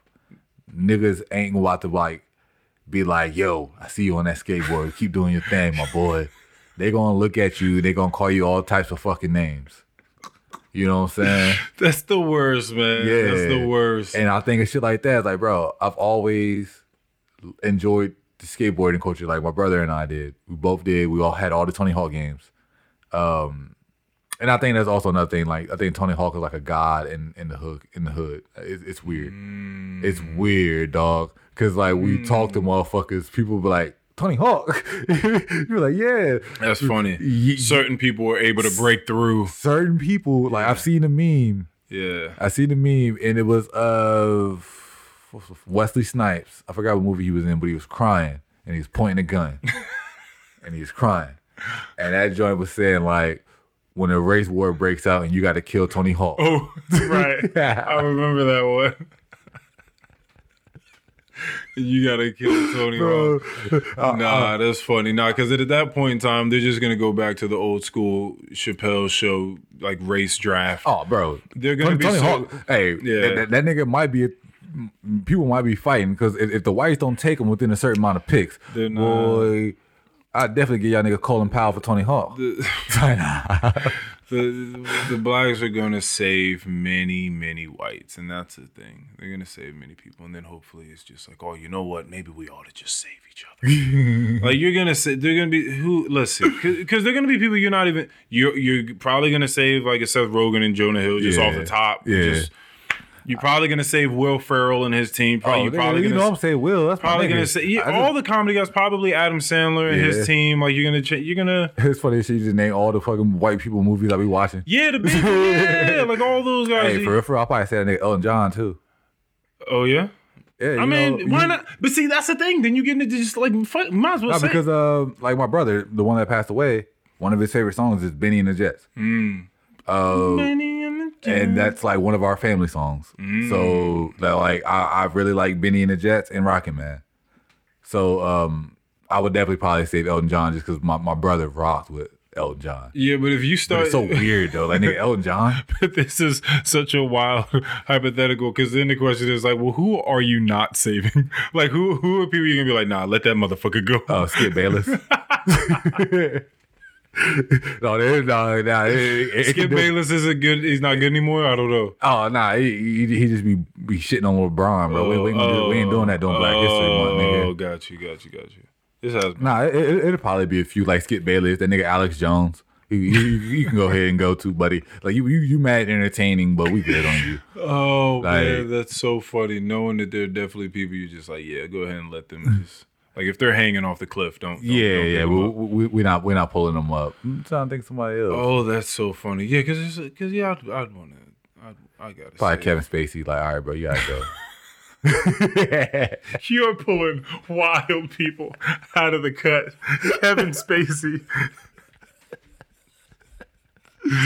Oh no, we're not gonna save Kevin Spacey. I guess you can't. Yeah, nah, bro, you was wilding, dog. So I'm sorry. I like the show, but you was wilding. Oh man, that's funny. That's funny. Probably get fucking Bill Laimbeer up out of here as well. Who is that? Bill Laimbeer. I don't know. He used to do some hard ass fouls back in the NBA. He used to play on the Pistons. He used to be clothesline. You're just getting rid of random people at this point, man. Yeah, bro. I don't like the way he played basketball. He used to clothesline niggas. That's so funny Like, that was get even the fuck up out of here. That was even a joke when the race wars break out. Like people were really, and maybe they're still waiting. Because listen, I'm not tapped in, so I don't know. Maybe people are people still waiting. Like, are people still on edge, like waiting for like a race war to like break out? I hope not, because I'm gonna get fucked up if it is. Cause I ain't tapped in either. I ain't strapped. I don't know what's going on. Do I need to go get my shit? Like how people are feeling nah. at this point in time. I don't know. Twitter. I hear about division all the time. Division, Yeah. polarization, polarized. We're so polarized. We're so divided these days. It's the left and the right. And the this and Hey, for real, I don't even know if the war is even race war anymore, or if it's gay versus straight. I even think that if you're doing that, that's even too basic. Like gay versus straight isn't even really a thing. There's a whole lot more you got to add on there. Now, that's the thing. The fights are so complicated. Yeah. I don't even know what the fights are. They're too much. That's what made the fucking internet so hard to be on these days. Like, god damn, like, hey, bro, I was just coming here for the jokes, nigga. What happened to the jokes? Why everything like if you don't support this, then you are against this? Like, no, You can't live like that. There's just too much. And the thing is that I've talked about that on here before. You can't be well versed in everything. Right. We've talked about this with ESPN. Like you can't know all of these different fucking sports. You can't cover all those. First of all, everyone needs to have an opinion on something. We talked about everyone having a podcast, and everyone has opinions. Everyone wants to talk and get their take out. You don't fucking know. Like you can't know. You can't have a take on everything. No. Like not a valid one, not one that means anything. Right. There's so much going on.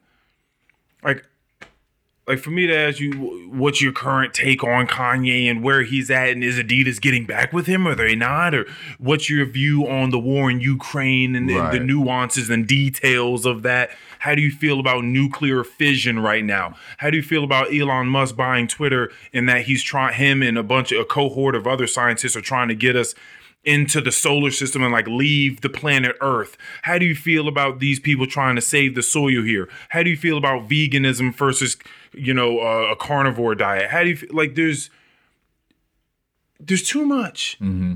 There's just too much. You just need to focus on your life. Right. There's way too much going on out there for people to have like real takes and real knowledge about every fucking thing that's going on. So getting online and arguing with people about stuff is it's the worst. It's the worst waste of time. Right. It's such a ridiculous thing to do. No, I can't go on there and just be a part of I used to go there. That's crazy. I used to go to Twitter just to get my news. But now, like, the way algorithms are, it's like so hard to like find the information that you're looking for because it's a lot of other bullshit before you even get there. Because it could be some random shit too. Like I could try to be looking up to see who won the Laker game last night, and somebody gonna get the popping off on some right wing shit. Like LeBron leans left, so this is why the Lakers lost.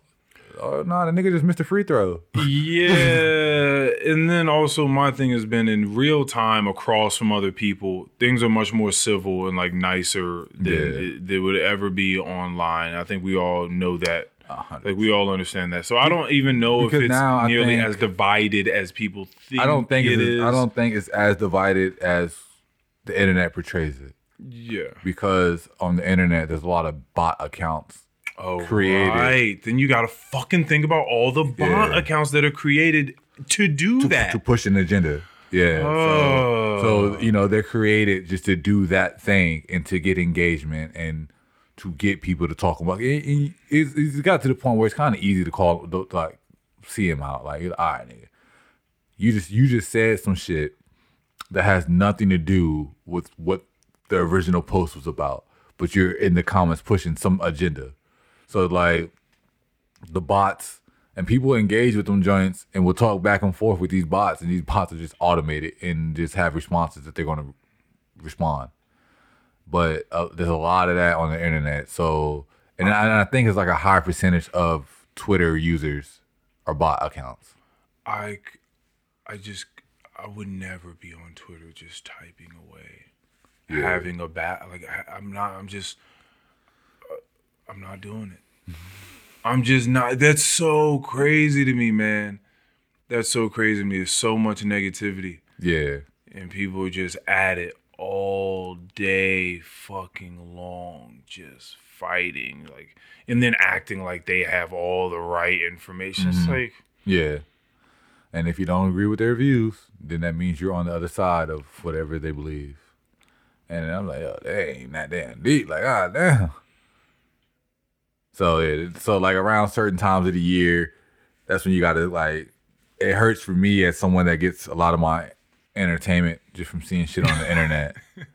Right, because you mostly there to just laugh at people. Yeah, that's really all I'm there for. I think a lot of people echo that sentiment. I think a lot of people want to go online and just because when I hear about people talk about the old Twitter, like what Twitter once was, they just talk about it being nothing but a great time. Right. Like it wasn't all this extra shit. Right. Like I don't even tweet. I don't even like put out stuff. I just go to look at other things that I find entertaining. And even when things are trending now, you can't even click on the little trending thing and it takes you to what the top comment or what's funny about it. You got to read a bunch of other little bullshit and scroll before you find out why the thing's actually trending. Oh. It used to be whatever the top thing would be right at the top once you clicked it. But I don't know. The way algorithms are, you might have to work to figure it out. I just go to Google at that point. I'm like, oh, Lamar Jackson trending. Let me go type Lamar Jackson name in because it's not telling me nothing right here. Yeah, I was having the conversation with Jessica on here about the news. I brought it up with Von Marie too because I feel like, John Mayer had a really good song years ago that was called "Waiting on the World to Change." Me and all my friends. Yeah, it's one of those that most people would know because It's all misunderstood. you're gonna hear it at fucking J.C. Penney's and all those Yeah. places you go. He get big plays in like Right. those types of places, like department stores and Yeah, nigga, I restaurants. worked at Like, H&M. he's playing big plays. And it was pretty much a song just talking about like young people like me. We don't vote and don't watch the news and don't care about all this stuff, not because we don't care. It's because what he says is not that we don't care. It's because we know. It's because we know the fight ain't fair. Yeah, So we keep on waiting. Yeah. So he's like, we're just fucking trying to wait for something to happen. Like we feel insignificant up against like the powers that be. So we're just kind of like waiting Yeah, around. nigga, Like Michael we, Jackson did it first. like we feel like the. Wait, what? All I want to say is that they don't really care about yeah, us. they don't really care about us. Yeah, these are all good. These are all great songs about just like how much of that are you gonna give your time to? You know, like just trying to look at the news, trying to decipher who's talking just bullshit, who's talking out of their ass. What does a real article look like? What does it look like when someone's typing something and it seems like these are just the facts of the matter? Like this is video footage. These are studies from these magazines or are there essays? This is what it is without any biased flavoring of like trying to tell you what you ought to think about it in the writing.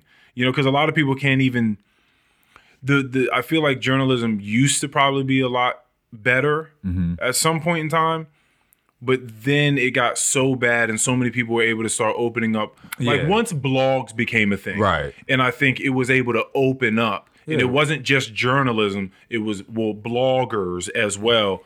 Then people could say whatever the fuck they felt like. And that's how like things like Shade Room come about. Right, because then you can just say whatever the fuck you feel like without any real journalism, and then people start reading it, and then it blows up, and then the market is saturated, and then you don't know what the fuck is going on. And then you call yourself a journalist, but you're just talking shit. you're really just talking shit. You're just talking shit. But then it gets so embedded in the culture that people that read that think that that's journalism. Right. They're just like, oh, look at this. Did you read this article? Right. So what the fuck is this? They're just slandering someone's name. Like this isn't real journalism. Like but people don't even like know how to decipher between the two. Right. It's rough. But that's why getting in a space like that with media trying to like absorb real content, I feel like the same thing is happening to John Mayer, right, at a young age with people listening to that song, or the same thing is happening with people in politics in general, is you're just dropping out. Right. Because I don't understand shit, because it's so hard for me to try to figure out what's what. Right. It's just like, you know what? Like you said, the fight ain't fair. You're like, y'all take care of it. So you just kind of go back to your life, which is ultimately more important anyway. Hey, didn't Obama use that shit as his fucking song? What is that? Waiting on the world to change. Did he use that as his campaign song? Like he had a theme song? And I thought somebody as a president definitely did. Change. That would be hilarious if they... I could have sworn Obama did. 'Cause remember, his whole joint was change.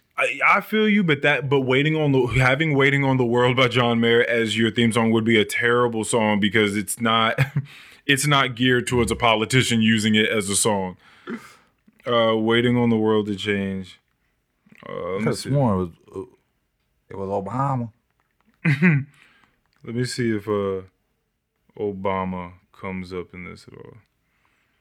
Waiting on the World to Change, Obama. I don't see. Analysis of Barack Obama's Waiting on the World to Change. What the fuck is that supposed to mean? Well, nigga get feedback on how he felt about the bars. Barack Obama on a first. Okay, change is not. So this, first of all, I'm reading something off of Bartleby.com. So maybe this ain't it, but let me just read it real quick. Change does not occur overnight. It takes effort from multiple lives to refine certain aspects of opinions, to amend rights that can be accessible throughout our community. Barack Obama, our first black president of the United States, toiled for minorities to have a higher representation along with having their voices hearkened when they were once suppressed. Waiting on the World to Change by John Mayer demonstrates the concept of producing innovation for a better society. along with the lyrics presented, Barack Obama triggered amendments to certain rights. What the fuck is this? See, this is just some shit that someone decided to write. Somebody just wrote some shit. And just brought Barack Obama and waiting on the world to change together. It's no...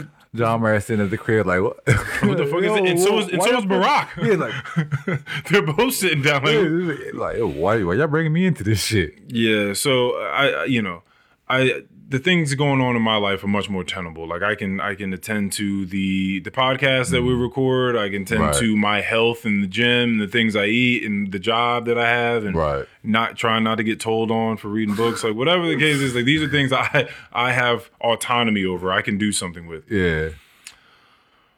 All that other shit is here today and gone tomorrow.